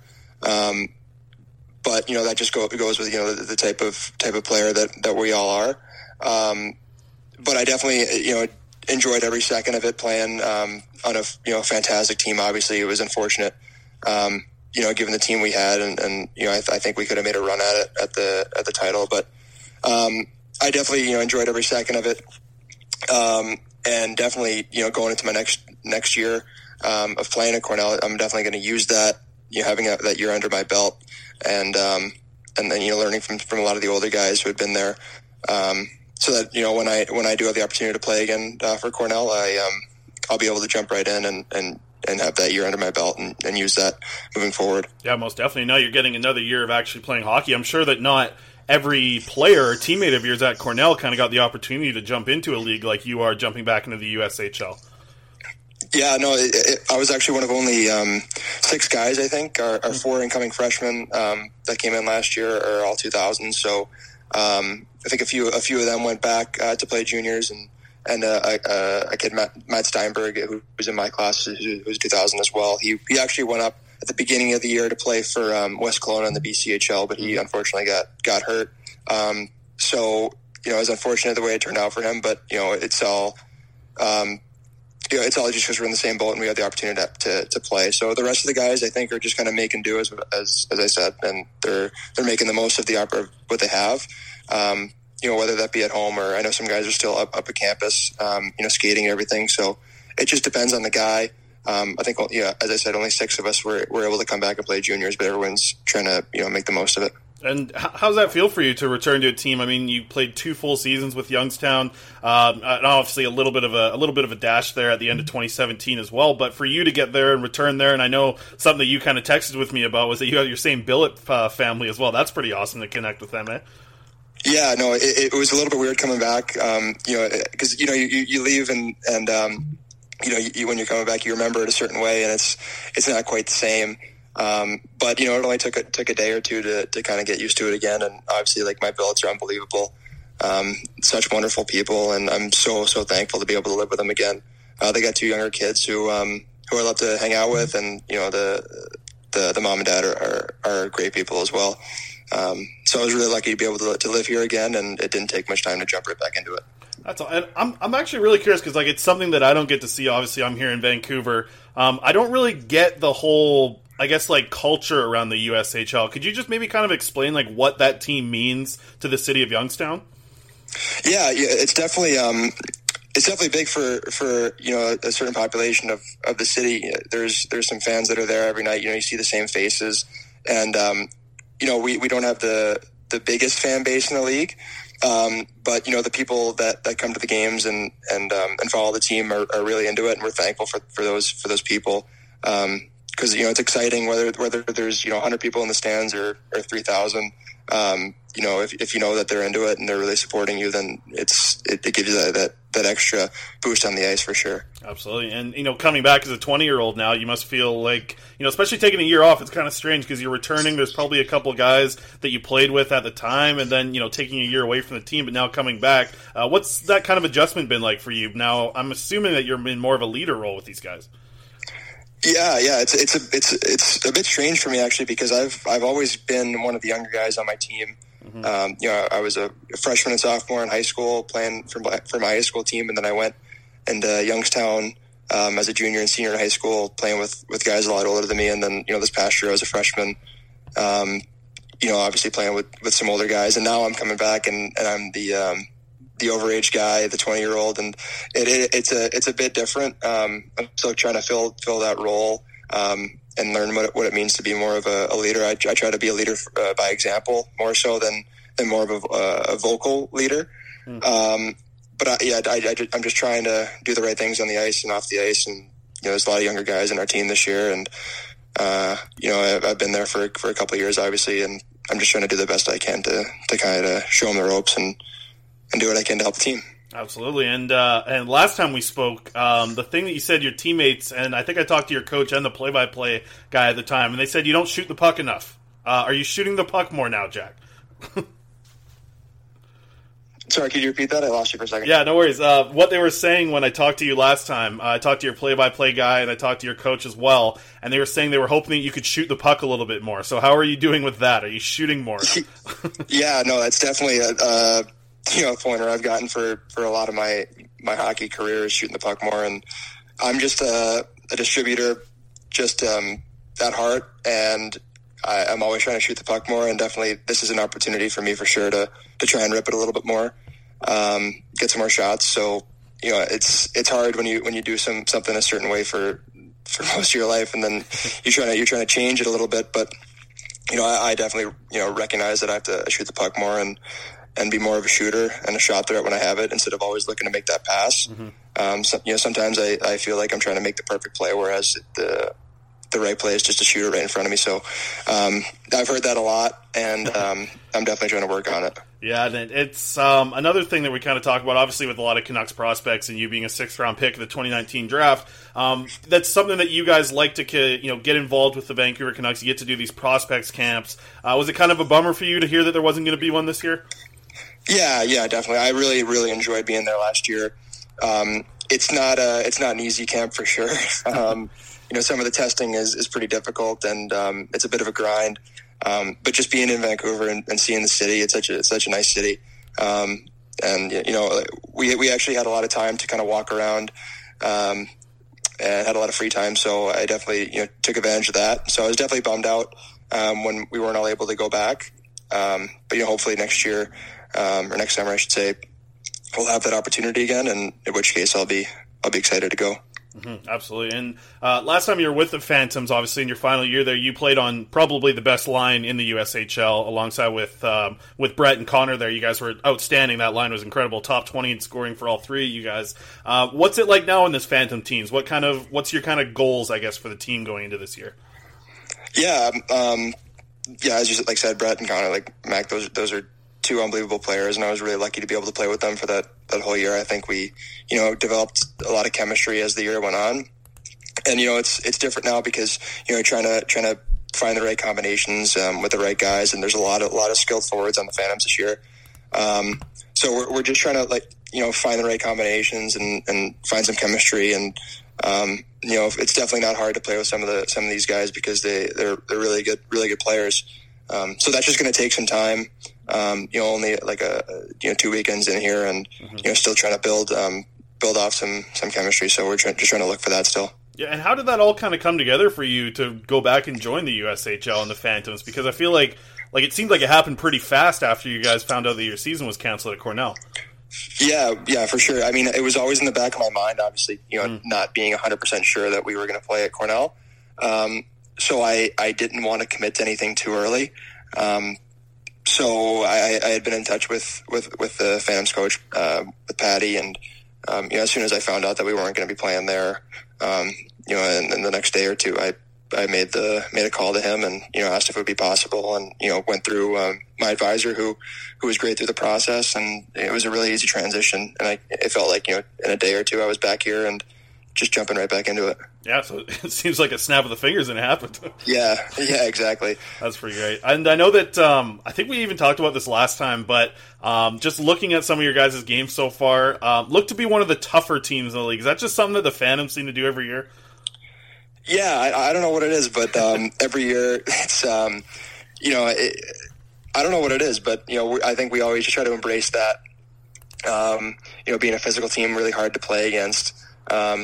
And that's never going to leave the culture of the Phantoms, but that doesn't mean that we don't have some skill as well. As I said, there's a lot of really great players in the team this year, and everyone has the ability to make plays. But if someone has to stick up for another guy on our team, then there's not going to be one guy that's going to hesitate to do that. Absolutely, yeah, you can tell from watching every game. Yeah. Just I guess moving forward now with your career and your hockey development, I know that the goal for you is obviously to get back to Cornell next year, as long as everything gets back into order, and hopefully the world stops being such a big piece of crap eventually here and gets back to regular life. And I'm sure that you want to get back to Cornell to play some more hockey there. What now do you kind of look at the way that you're developing your game as a 20-year-old now in the USHL? I mean, you've been there, you've put up a season where you were more than a point per game. Do you have any personal goals now going into this year? Yeah, I mean, yes and no. Obviously, I want to do well, and I want to produce, but I don't want to put too much pressure on myself as well. I just want to stick to what I know, and I'm not going to try and set an insane goal that I not sure I'm going to be able to reach. But at the same time, I'm a competitive person, and I want to better myself every day, and obviously I hope to do better than the last time. But it's a bit different. I'm a different player now, and I can't say that I came back with any certain expectations. I just wanted to come back and play and do my best and help the Phantoms win. And as the year goes on, I'm sure that I'll try to develop some more goals for myself individually, whether that be point based or just habit based, because that's what I'm trying to do as well, is trying to not just put up points, but develop my game, because I'm going to be jumping back into college hockey next year as a junior. I'll be, and at that point I'll have a bigger role on my college team there, and I'm just trying to develop here as much as I can before I go back. You brought up a really interesting thing there. You said habit-based when you want to talk about some of your things in hockey. I'm wondering, did a lot of that change just from going to NCAA and getting a different coach for a year that, is a little bit of a higher level of coaching, obviously, at a great university like Cornell? Is that something that you really learned there that was different from the USHL? Yeah. Well, Shafe's obviously a great coach, and so is Patty here in Youngstown, and they both, taught me so much, during my time there. Obviously, my time is not up for either of those coaches and teams. But yeah, having Shafe last year, and kind of going through that year,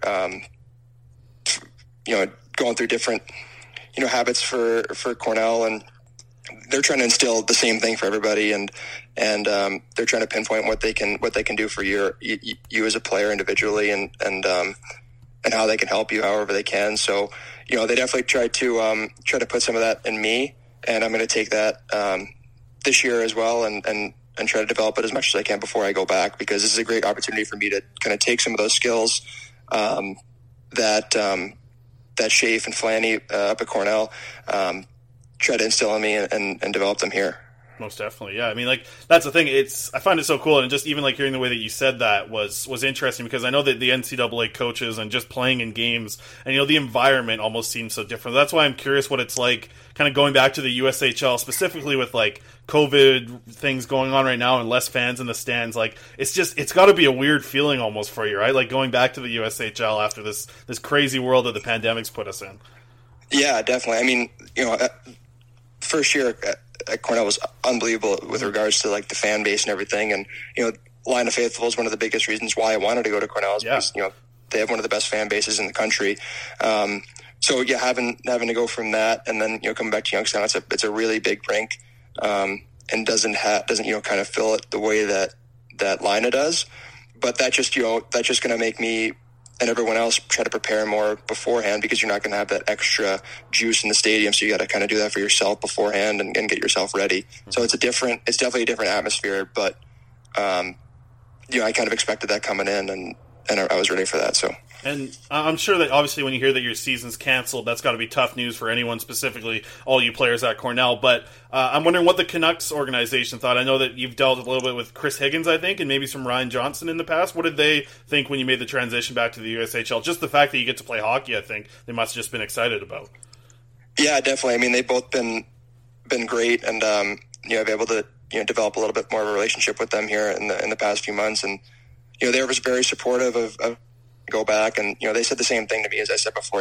Don't put too much pressure on yourself. Just go back and do the right things and try to develop. So when you come back to Cornell, you'll be ready to go, because I'm going to try to use this as an advantage, because I know there's a lot of guys that aren't going to be playing hockey, and they're going to have to jump right back into it. But I have the opportunity to be here and still play competitively. So they're really supportive of that, and they're excited for me to come back and play. Absolutely, and get back to a prospects camp and all that stuff. I'm wondering, how much did you follow the Vancouver Canucks in the playoffs this past year in the little bit of a bubble? And they had a nice little run, obviously, getting to Game 7 against the Vegas Golden Knights. Yeah, definitely. I mean, it's weird because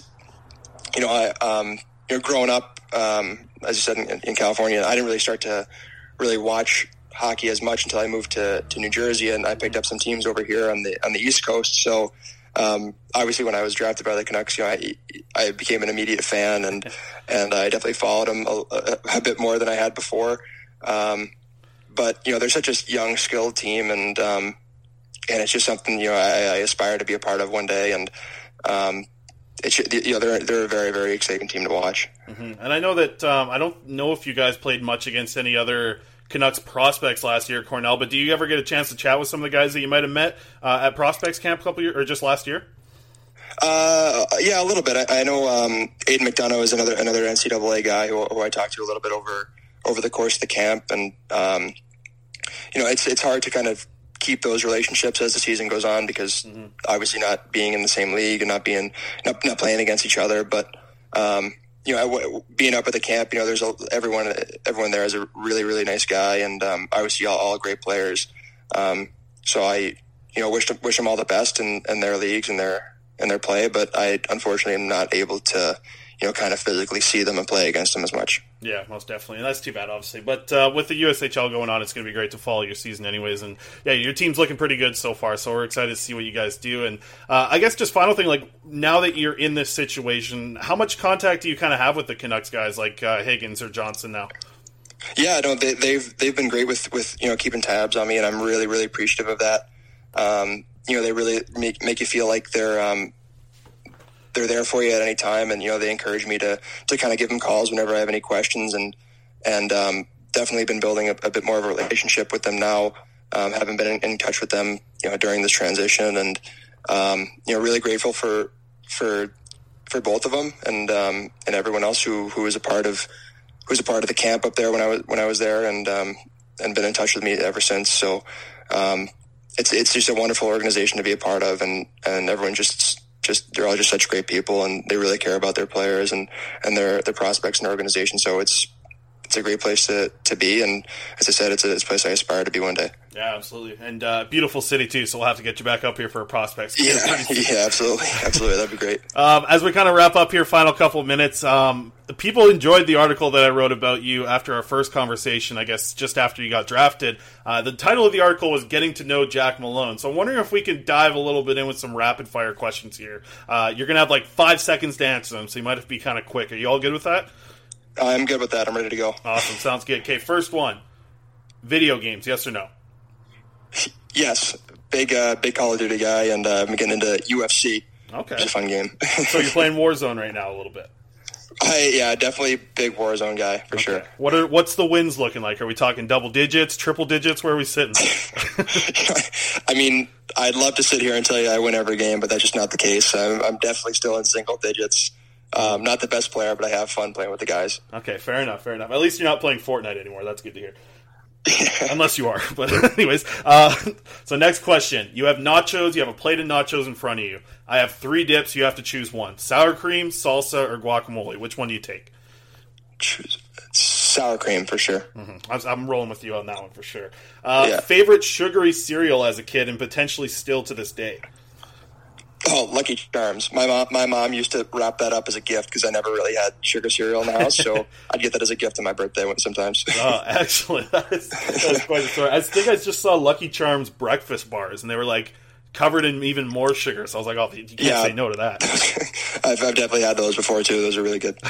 One show that you didn't know of or really think of before, but during the pandemic maybe you watched a little bit more of? Watched The Queen's Gambit, which is a show about a chess player, which is really, really good. It's on Netflix, and I recommend it to anyone who has any interest in I'm not a chess by any means, but I think it's a really interesting game, and it's a really, really good show. All right, yeah, I've heard some whispers about that, actually, lately. Favorite comedy movie that you like to take quotes from? Oh, Step Brothers. I could recite that movie front to back. All right, favorite quote, the one that you saw maybe in theaters that just made you lose it. Of that movie or anyone? Yeah, let's go Step Brothers. We'll stick there. Oh my gosh, there's so many. My mind's racing. What's a good quote from Joe? A lot of them are, I don't know if I could say. Yeah, true. All right. Just the whole drum set scene is pretty funny.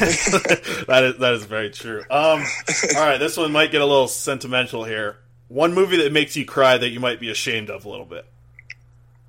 Oh, Avengers Endgame. I was bawling. I'm a big Marvel fan. I've seen all those movies, so when I saw Endgame, it was a tearjerker. Favorite character from the Marvel universe, then?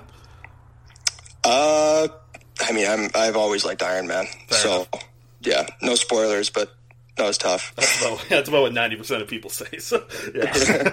All right, well, Jack, that basically wraps up, man. I appreciate you taking some time out of your day, and Canucks fans are going to be excited to hear from you again. So from here, the Canucks Conversation, wish you the best of luck with the rest of your season. I'm sure we'll be checking in with you maybe after a couple hat-trick games, which I'm sure we'll see down the road here soon. It was a blast. Oddsshark.com. It is your home for odds, futures, picks, and consensus, and the top sports books in Canada.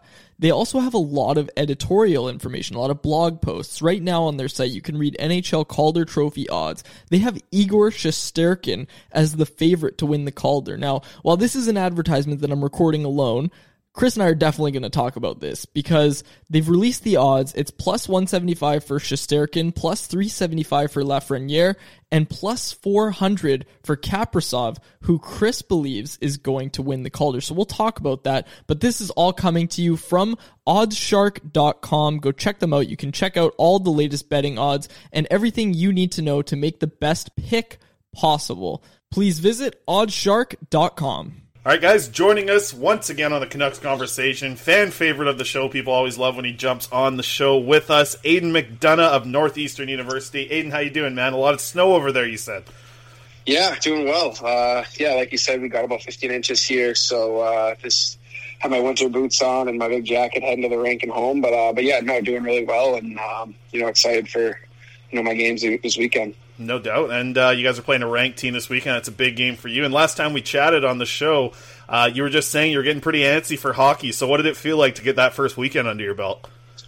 Yeah, no, it was weird. I was saying to some of my roommates, it was like I almost felt just as nervous for that first game than I did for the Beanpot, just because it's been so long, and it's like, we've been practicing for so long, and you kind of forget how things go in games. And it just felt like when I get out there, if I'm going to know what to do, kind of just. I think I helped getting the first couple shifts in the first period out of the way, and then after that, it's like riding a bike. We've been doing it our whole life, so. But no, it was awesome to get out there and compete with the guys and, beat up on someone else for once instead of each other. So it was a lot of fun and obviously great outcome in both games. Yeah, most definitely. You talked about beating up. You kind of did that on the weekend there. You guys put up 14 goals in 2 games. I know that you talked about this team being a little bit of a different team compared to what it was last year. Do you think that kind of just showed on the ice in the first weekend? Yeah, I think so. I think we kind of showed what type of team we are going to be going forward. I mean, obviously, not every game is going to be 8-2 or 6-3 like it was this weekend. I think it's going to be a lot tighter as we move forward, but I think we kind of just showed what we can do. I think we're a lot faster and really offensive, and all of our D are really good in transitioning the puck, moving pucks up quick, and kind of shutting down their attack and getting us going in transition. So I think we kind of showed that this weekend, and we just played really solid hockey games, defensively and offensively, and it won't take our team many chances this year to score. I think we have a lot of guys who know how to score goals and have scored a lot of goals, previous years and in juniors and stuff. So if we only get a few chances, we're going to be able to bury those. Absolutely, and it was good for you to get an even strength goal this early into the season after last year, I'm sure. Yeah, I honestly, someone said to me after the game, and I was like, geez, it was a little bit quicker this year getting even strength than it was last year, but. But yeah, I think that's something that I kind of, had in the back of my mind a little bit over the summer is, I just don't want to be scoring on the power play all the time. I mean, obviously I'll score a power play, penalty kill, 5-on-5, 4-4. I don't really care. I'd love to score, but I think being able to contribute offensively 5-on-5 was something that I kind of honed in on this summer, and, kind of pretty cool to see it pay off so far. So. Mm-hmm. And I know that you're saying you're getting antsy to play, and there was one play you were coming down on the left wing and kind of just barreled into the goaltender a little bit. I wonder if that's just you just being too excited to play some hockey again. Yeah, I know. I mean, even just that situation where, we've been practicing and scrimmaging, it's like I'm probably not going to do that in a scrimmage on our own goalie. But, yeah, like you said, I was just so excited coming down the wing, and I thought I had a step on the D, and you kind of got my feet crossing over a bit, and I realized, I forgot, in a game you got to hold up and not just barrel to the goalie. But, I think I got it worse. I hit the crossbar pretty hard, and I didn't really get the goalie that much. So I think that was just, a lot of excitement and kind of just, trying to drive the net hard. Mm-hmm, absolutely. And there was something that we talked about last time. You said that you felt that you might have gained a step or two in your game with your skating. How did it feel to actually just be in game action? Do you think that came through? Yeah, I think so. I think I just feel like I'm a little more powerful in my strides, and don't have to use as much energy getting around the ice. I think it's off the blocks I've gotten a bit quicker, and I think obviously working on below the dots has helped too, just because when you have the puck and you can kind of see where the puck's going to go and where the play is going to go, you can start to get a jump on things, so you're not reacting and being late to it as much. And obviously everyone plays better with the puck on their sticks, and you try to move your feet as much as you can when the puck is on your stick. So I think but yeah, I think this weekend, my empty net goal, I thought I kind of beat a guy in a 1-on-1 foot race. And I don't think I would have been able to do that, if it was last year. Mm-hmm. And obviously, in the end of the game like that, in that situation, I don't think I was out there like that last year as well. So I think, those couple of things that I tried to work on, and I think that was only, game 1 and 2. So I still have, so much to go. And, definitely still kind of, I'm fine. This weekend was a little bit shaking the rust off. So yeah, and you guys, you mentioned it. You guys are gonna have a pretty tough challenge this weekend coming up. Just getting into the season now. I mean, it's something that last time we talked, we weren't really sure when you were going to start playing. Now that it's kind of starting to take place, how do you think the return to play has been for you guys with NCAA hockey? Yeah, I mean, in terms of our team, we've done all the right things. I mean. We got shut down there. We thought we were going to get shut down for a lot longer. We were supposed to get shut down for 4 weeks, but because our team hasn't had any positive cases, we've really done all the right things. I mean, we've sacrificed a lot in terms of, we don't really have any gatherings with the team other than outside, within the rink. And even in the rink, we're separated in 3 locker rooms. And honestly, we just wanted to play. And so we've kind of really done anything. It's a little bit different being in Boston because there's so many people and so many other colleges. So we've kind of known we've had to be careful. And we've seen the outbreaks and what happens at other schools when there is outbreaks and how they get shut down and won't be able to practice and stuff like that. So we've really been focused on kind of just keeping to ourselves and focusing on us. So I think from our perspective, we've, kind of done all the right things and, we've been rewarded with being able to play good games and hopefully play more in the future. But it definitely has been, tough. I can't tell you that I loved practicing for 3 months before the season. I think last year we had like 3.5, 4 weeks before our first game, and this year was 3 months. So, I think that sometimes it's kind of hard to find energy and motivation every single day that you had from the beginning, when you're still 2 months from playing a game, Yeah. So I think just getting the first game under our belt really, really helped us. I mean, you could just tell that the week before practice, like we were just so excited, the energy, everyone's screaming for pucks, everyone's competing, everyone's working. And I think we've kind of carried that over into this week and hopefully into this weekend. It's just, it's good. The pandemic has affected so many different people in every different way in every walk of life. I mean, there's no denying that. And to say it didn't have an effect on our mental, these 3 months would be false because we've had so many ups and downs. I mean, we're supposed to play November 20th, canceled. You're shut down till December 20th, and then we're playing, practicing. We're not. We're playing. This, that, again, shut down. So it's been tough, but just to get rewarded to be able to play and hopefully play in the future it's been really, really rewarding. Yeah, you just want to keep hoping for no positive cases here, I guess, moving forward and just stay on the ice as much as possible, I guess. And how's it been like that with school, though, as well? I know, are you guys kind of moving towards a lot of online classes, or are you kind of still in class for something? Yeah, so I've been online since the start. I haven't stepped foot in a classroom all year. So yeah, I've been taking classes since early September, and we've kind of thought like if we aren't going out to dinner with our buddies or aren't doing anything to get COVID, why should we go to class and risk it? You know what I mean? So every class has been able to take it online if you have the option. So I think only a few guys have been able to go in class, and but yeah, no, I'm just finishing up now. I think I have one final left. It's due tomorrow, Friday night at midnight. So I got to, kind of get studying the rest of tonight for that. And then I'm on break till about January 20th. I'm not heading home for Christmas. I only live about 15 minutes away, but we're playing the day after Christmas at Vermont. So our whole team's staying. No one's heading home, and we're just going to practice and play through then, and have some time on our hands with no school. Maybe get into some Netflix shows as we like to do, or as my room does, and then just kind of get ready for that. Yeah, no doubt. Yeah, we're kind of in the same boat here as well. I know my co-host Dave and I both just wrapped up on Friday, and we're kind of like, oh, it's kind of fun now. We just get to do some hockey stuff for a little bit. I know that we're writing about it and podcasting about it. You're actually playing it, so I think you got the better end of that. But either way, without school, it's a little bit more fun for sure.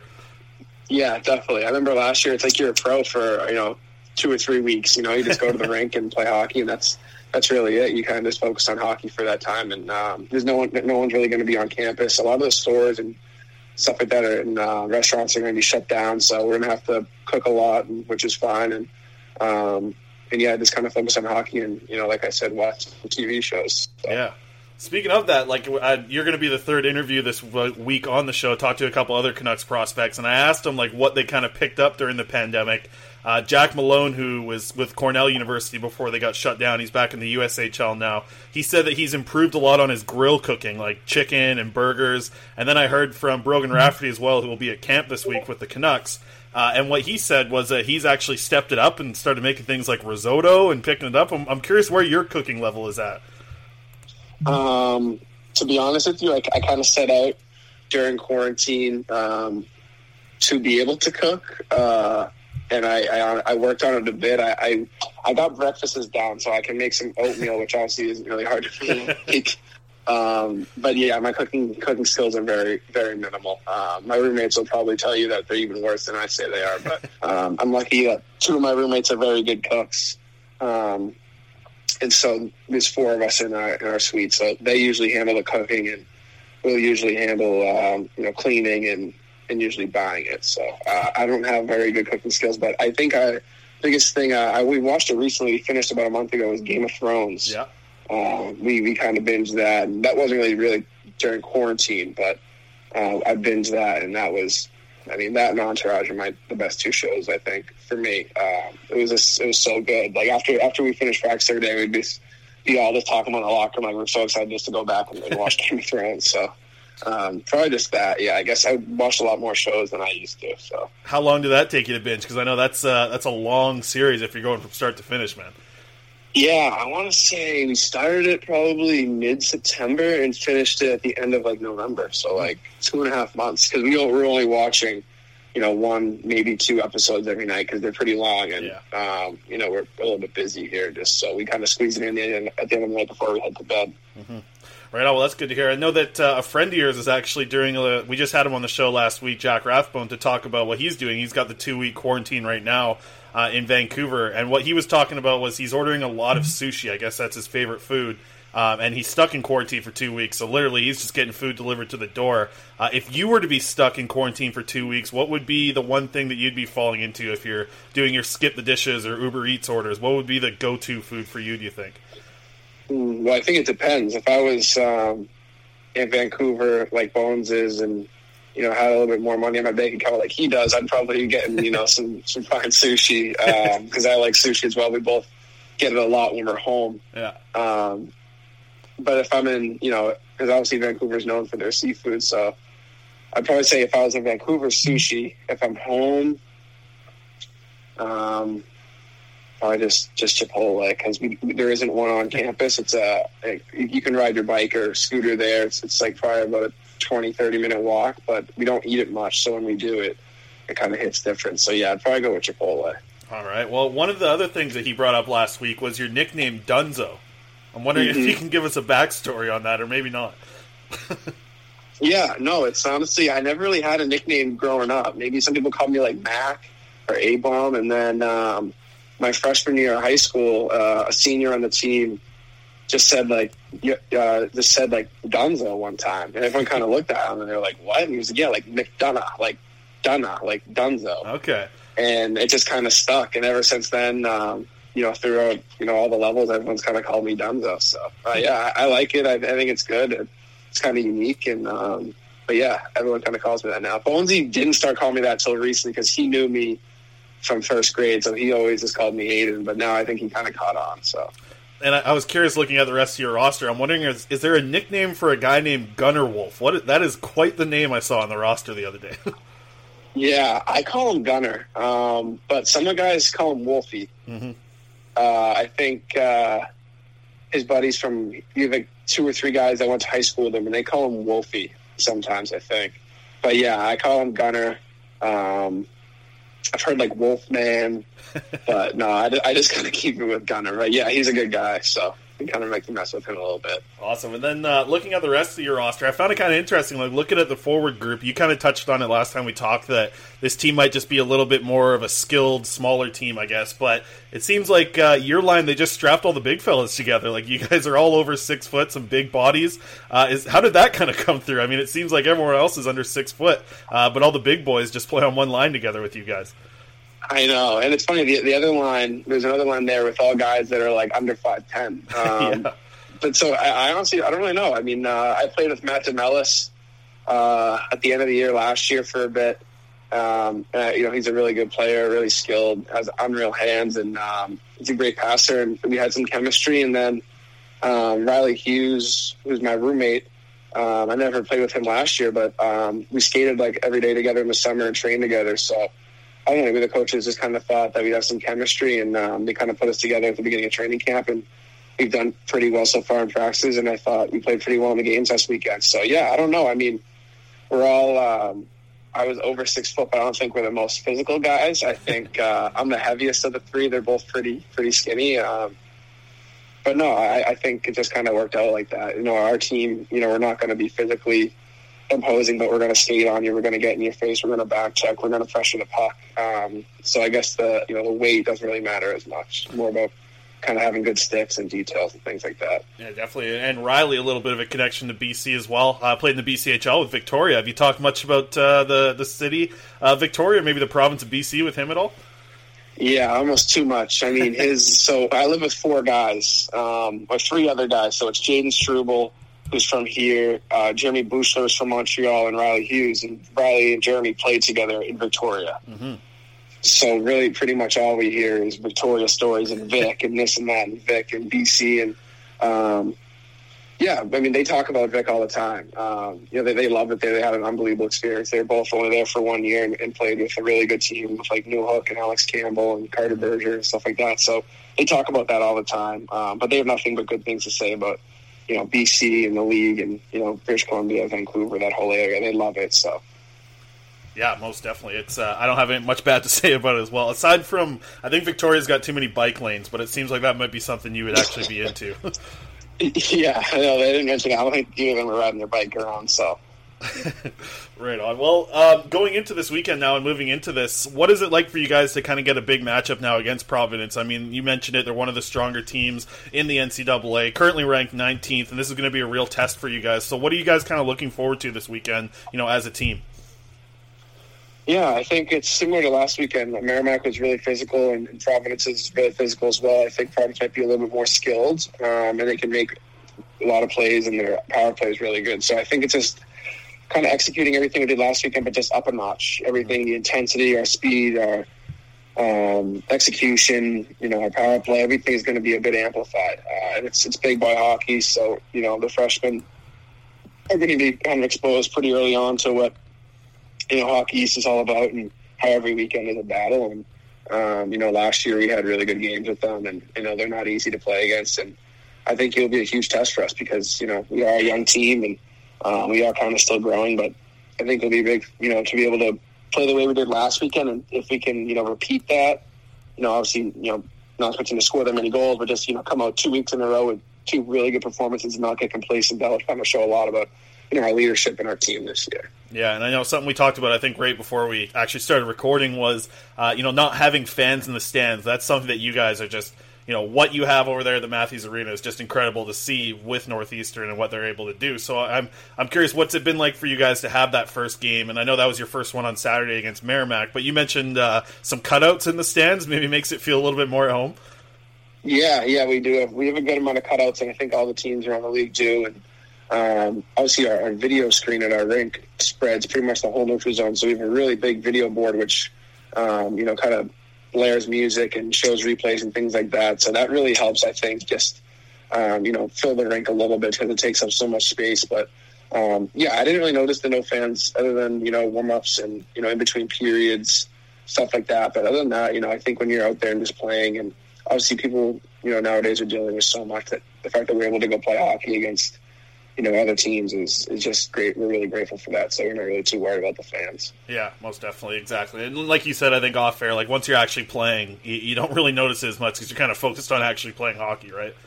Yeah, exactly. So it's kind of the TV timeouts and the pauses and things like that where you kind of take a step away that you kind of notice it. I guess the biggest thing I don't notice I miss would probably be our band. We have an unreal band that plays, a bunch of songs that is tradition and things like that, and they're not there. And I definitely miss hearing the band every time we hop on the ice, but hopefully they'll be back soon. Most definitely. And you're in an interesting spot, I think, if you look at it from the Canucks organization now, because you're one of the only Canucks prospects and draft picks that's actually playing in the NCAA. I'm wondering, how much are you dealing with a guy like Chris Higgins or Ryan Johnson right now?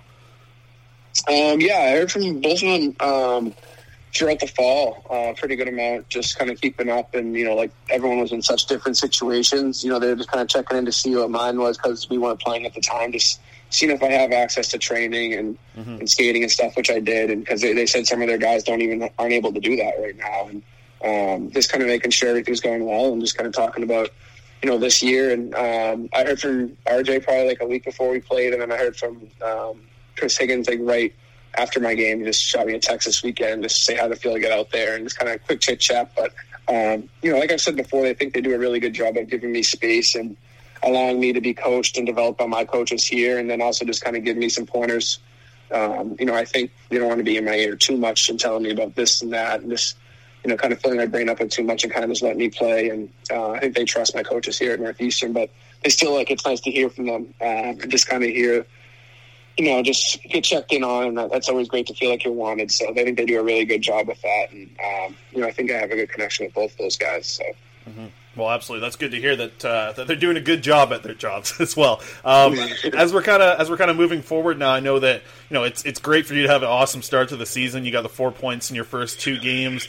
I'm wondering, how much difference is there in your confidence coming in as a freshman than there is this year? Because last year, you got an opportunity to play on a great line with Tyler Madden. You got that good spot on the power play. But now that Tyler Madden's gone, you're one of the guys that's going to have to drive that line a lot more. You're going to be a guy who's even more featured on the power play. What's your confidence level at right now compared to, say, maybe 2 games in last year? Yeah, I think it's just a little bit different of a mindset. I think, the mindset, because I feel prepared and confident that I've done the work and that I've done it before, and expect more of myself. But I just even, I haven't really thought about it, but even just thinking back last year, just my first 2 games, I was just thinking, don't mess up. I was just, my mindset wasn't to score or, didn't bring the puck to the net. It was pretty much just don't mess up, get it in deep, and just kind of play conservative, I guess, just because you're nervous and, you're getting used to college hockey. It's such a different game than what I'm used to. And I think now I'm just a little bit more, I wouldn't say harder on myself, but just more expecting and just prepared to be able to contribute.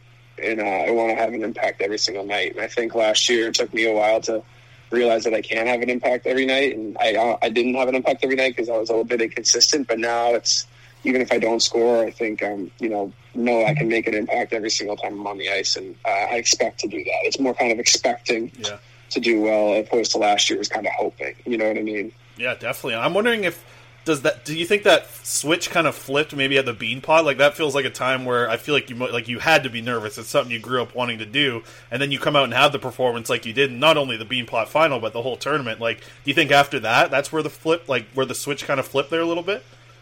It could have, I think, anytime you really, the only way to get confidence is from, doing things right over and over again, and then you get the confidence you're prepared to do it. So I think that Beanpot definitely did give me confidence, but I think in that whole game, I just kind of was I blacked out pretty much. I wasn't really thinking or doing anything. I was just kind of playing. And I think sometimes in those big games like that, if I'm able to get to that, kind of just playing mindset and not really thinking that, I've found some success before in big games. And, but I think it definitely has helped for sure. I think knowing that I've been able to have success on a big stage kind of is okay, well, if I can do it in front of all those people or that's such a big stage, I can do it any night in every practice, But so, I think it definitely did help. But I wouldn't say that was the one defining moment. I think it's kind of a combination of hard work, really. Mm-hmm. Yeah, absolutely. And something else where you guys are seeing a lot of success is on that power play unit. Obviously, Merrimack, you guys had quite a few power play goals.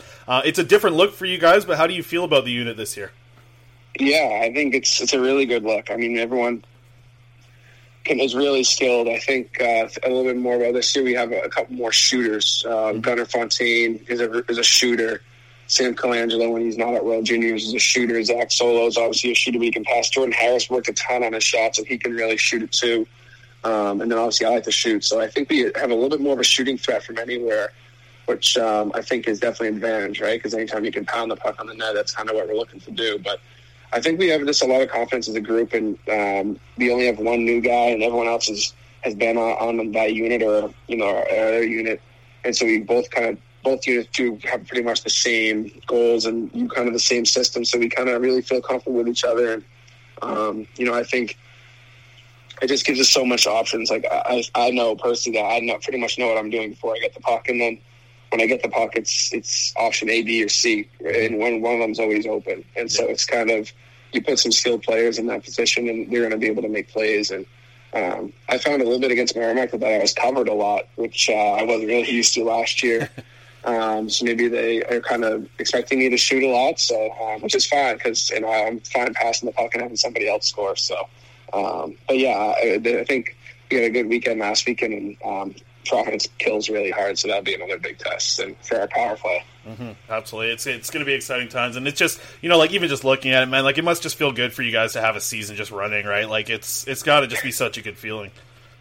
Yeah, no, it feels like there's a sense of normalcy in the world, I guess, with us just being able to get into our, weekly routine and weekend routine, and yeah, just being in the locker room pre-game and warm-ups, everything like that. Yeah, it was just, really helpful for us. So, And I guess, like, the final thing I wanted to kind of ask about is, talking about going back to a normal world a little bit. One of the exciting things, and I'm sure it's something that'll be marked on your calendar once the data's set eventually, but for Canucks Prospects Camp next year, I mean, obviously it would have been nice to see you this year, but there's no camp, obviously. But is that something that you kind of are looking forward to next season? Yeah. I mean, it's obviously pretty far away, and I think they're kind of worried about getting their actual season started before they start to think about the Prospects Camp. But whenever we get word, whenever that may be, and when we receive word, I think that'll be something to look forward to for sure. I mean, I think, when that time comes, I'll be really excited to hopefully go out there and, get out to Vancouver again and, compete and kind of judge myself up against those guys once again. So I'm really excited for whenever that time is. Yeah, absolutely, man. Well, we'll let you go here. Wish you a Merry Christmas, and hopefully you get a chance to see the family sometime over. I know you mentioned you got a game on the 26th, but hopefully you can see them soon. And best of luck as the season goes on here. I'm sure we'll chat again soon, Aidan. Yeah, no, definitely. I appreciate it. Thanks for having me on again. And a huge thank you to all of our guests and all of our sponsors. If you're still listening at this point in the episode, we've got to give you major props because those were a lot of interviews to listen to. So maybe you skipped to the end, maybe you didn't, maybe you listened to all of it. That's fantastic. Regardless, thank you so much for listening to the Canucks Conversation podcast in advance, but we still have some stuff to talk about. So Chris, why don't you close it out with a little prospect report here? Sure, quick prospect report. We'll wrap up. Just a quick little thing for World Juniors, as the next time we'll be recording will be the ones the World Juniors have already commenced. So let's get into it. Arvid Kosmar looking like the second-line center for Sweden right now. That's exciting news, even though there's been some COVID concerns, and apparently some COVID concerns around his team and potentially him as well. But he's been, I think, separated from the team for a little bit. He's back to practicing with them now, so that's good news. So that's going to be a situation that I really am going to be interested in following, because I think that the Kosmar hype is going to be kind of at its peak after this World Juniors. I think that we're going to see a good two-way player for Sweden who's going to be playing in kind of all situations, penalty kill, power play, and 5-on-5 is going to be very effective. And I think the coaching staff's going to really grow to play him a lot throughout this tournament. So yeah, get all aboard the Kosmar train right now. And you know what? I don't have anything to say about Vasily Podkolzin. He's going to be the best player at this World Junior Championship. He's going to be stronger than every single player in this tournament, and I really think he's going to be absolutely dominant in every single game. So all you folks that just look at his stats on Elite Prospects, get ready to actually watch some Vasily Podkolzin and see how he changes a hockey game. That's all I'm going to do for my prospects report. Can I talk about goaltenders? No, I'm just kidding. We don't need to talk about any more prospect goaltenders. I think we're all done here. This was a fun episode, Chris. We've had some very good conversations. Wanted to wish everybody a Merry Christmas, because the next time you hear us, we're going to be recording on Christmas night on the 25th, but it won't be out till Boxing Day. So we're just going to wish you all a Merry Christmas to everybody who celebrates it in advance. I think we're about done here, Chris. I'm not as great as you are at hosting, but this was a fun one, so I think I'll close it out there. For Chris Faber, my name is David Quadrelli, and you've been listening to the Canucks Conversation. Mom deserves the best, and there's no better place to shop for Mother's Day than Whole Foods Market. They're your destination for unbeatable savings, from premium gifts to show-stopping flowers and irresistible desserts. Start by saving 33% with Prime on all body care and candles. Then get a 15-stem bunch of tulips for just $9.99 each with Prime. Round out Mom's menu with festive rosé, irresistible berry chantilly cake, and more special treats. Come celebrate Mother's Day at Whole Foods Market.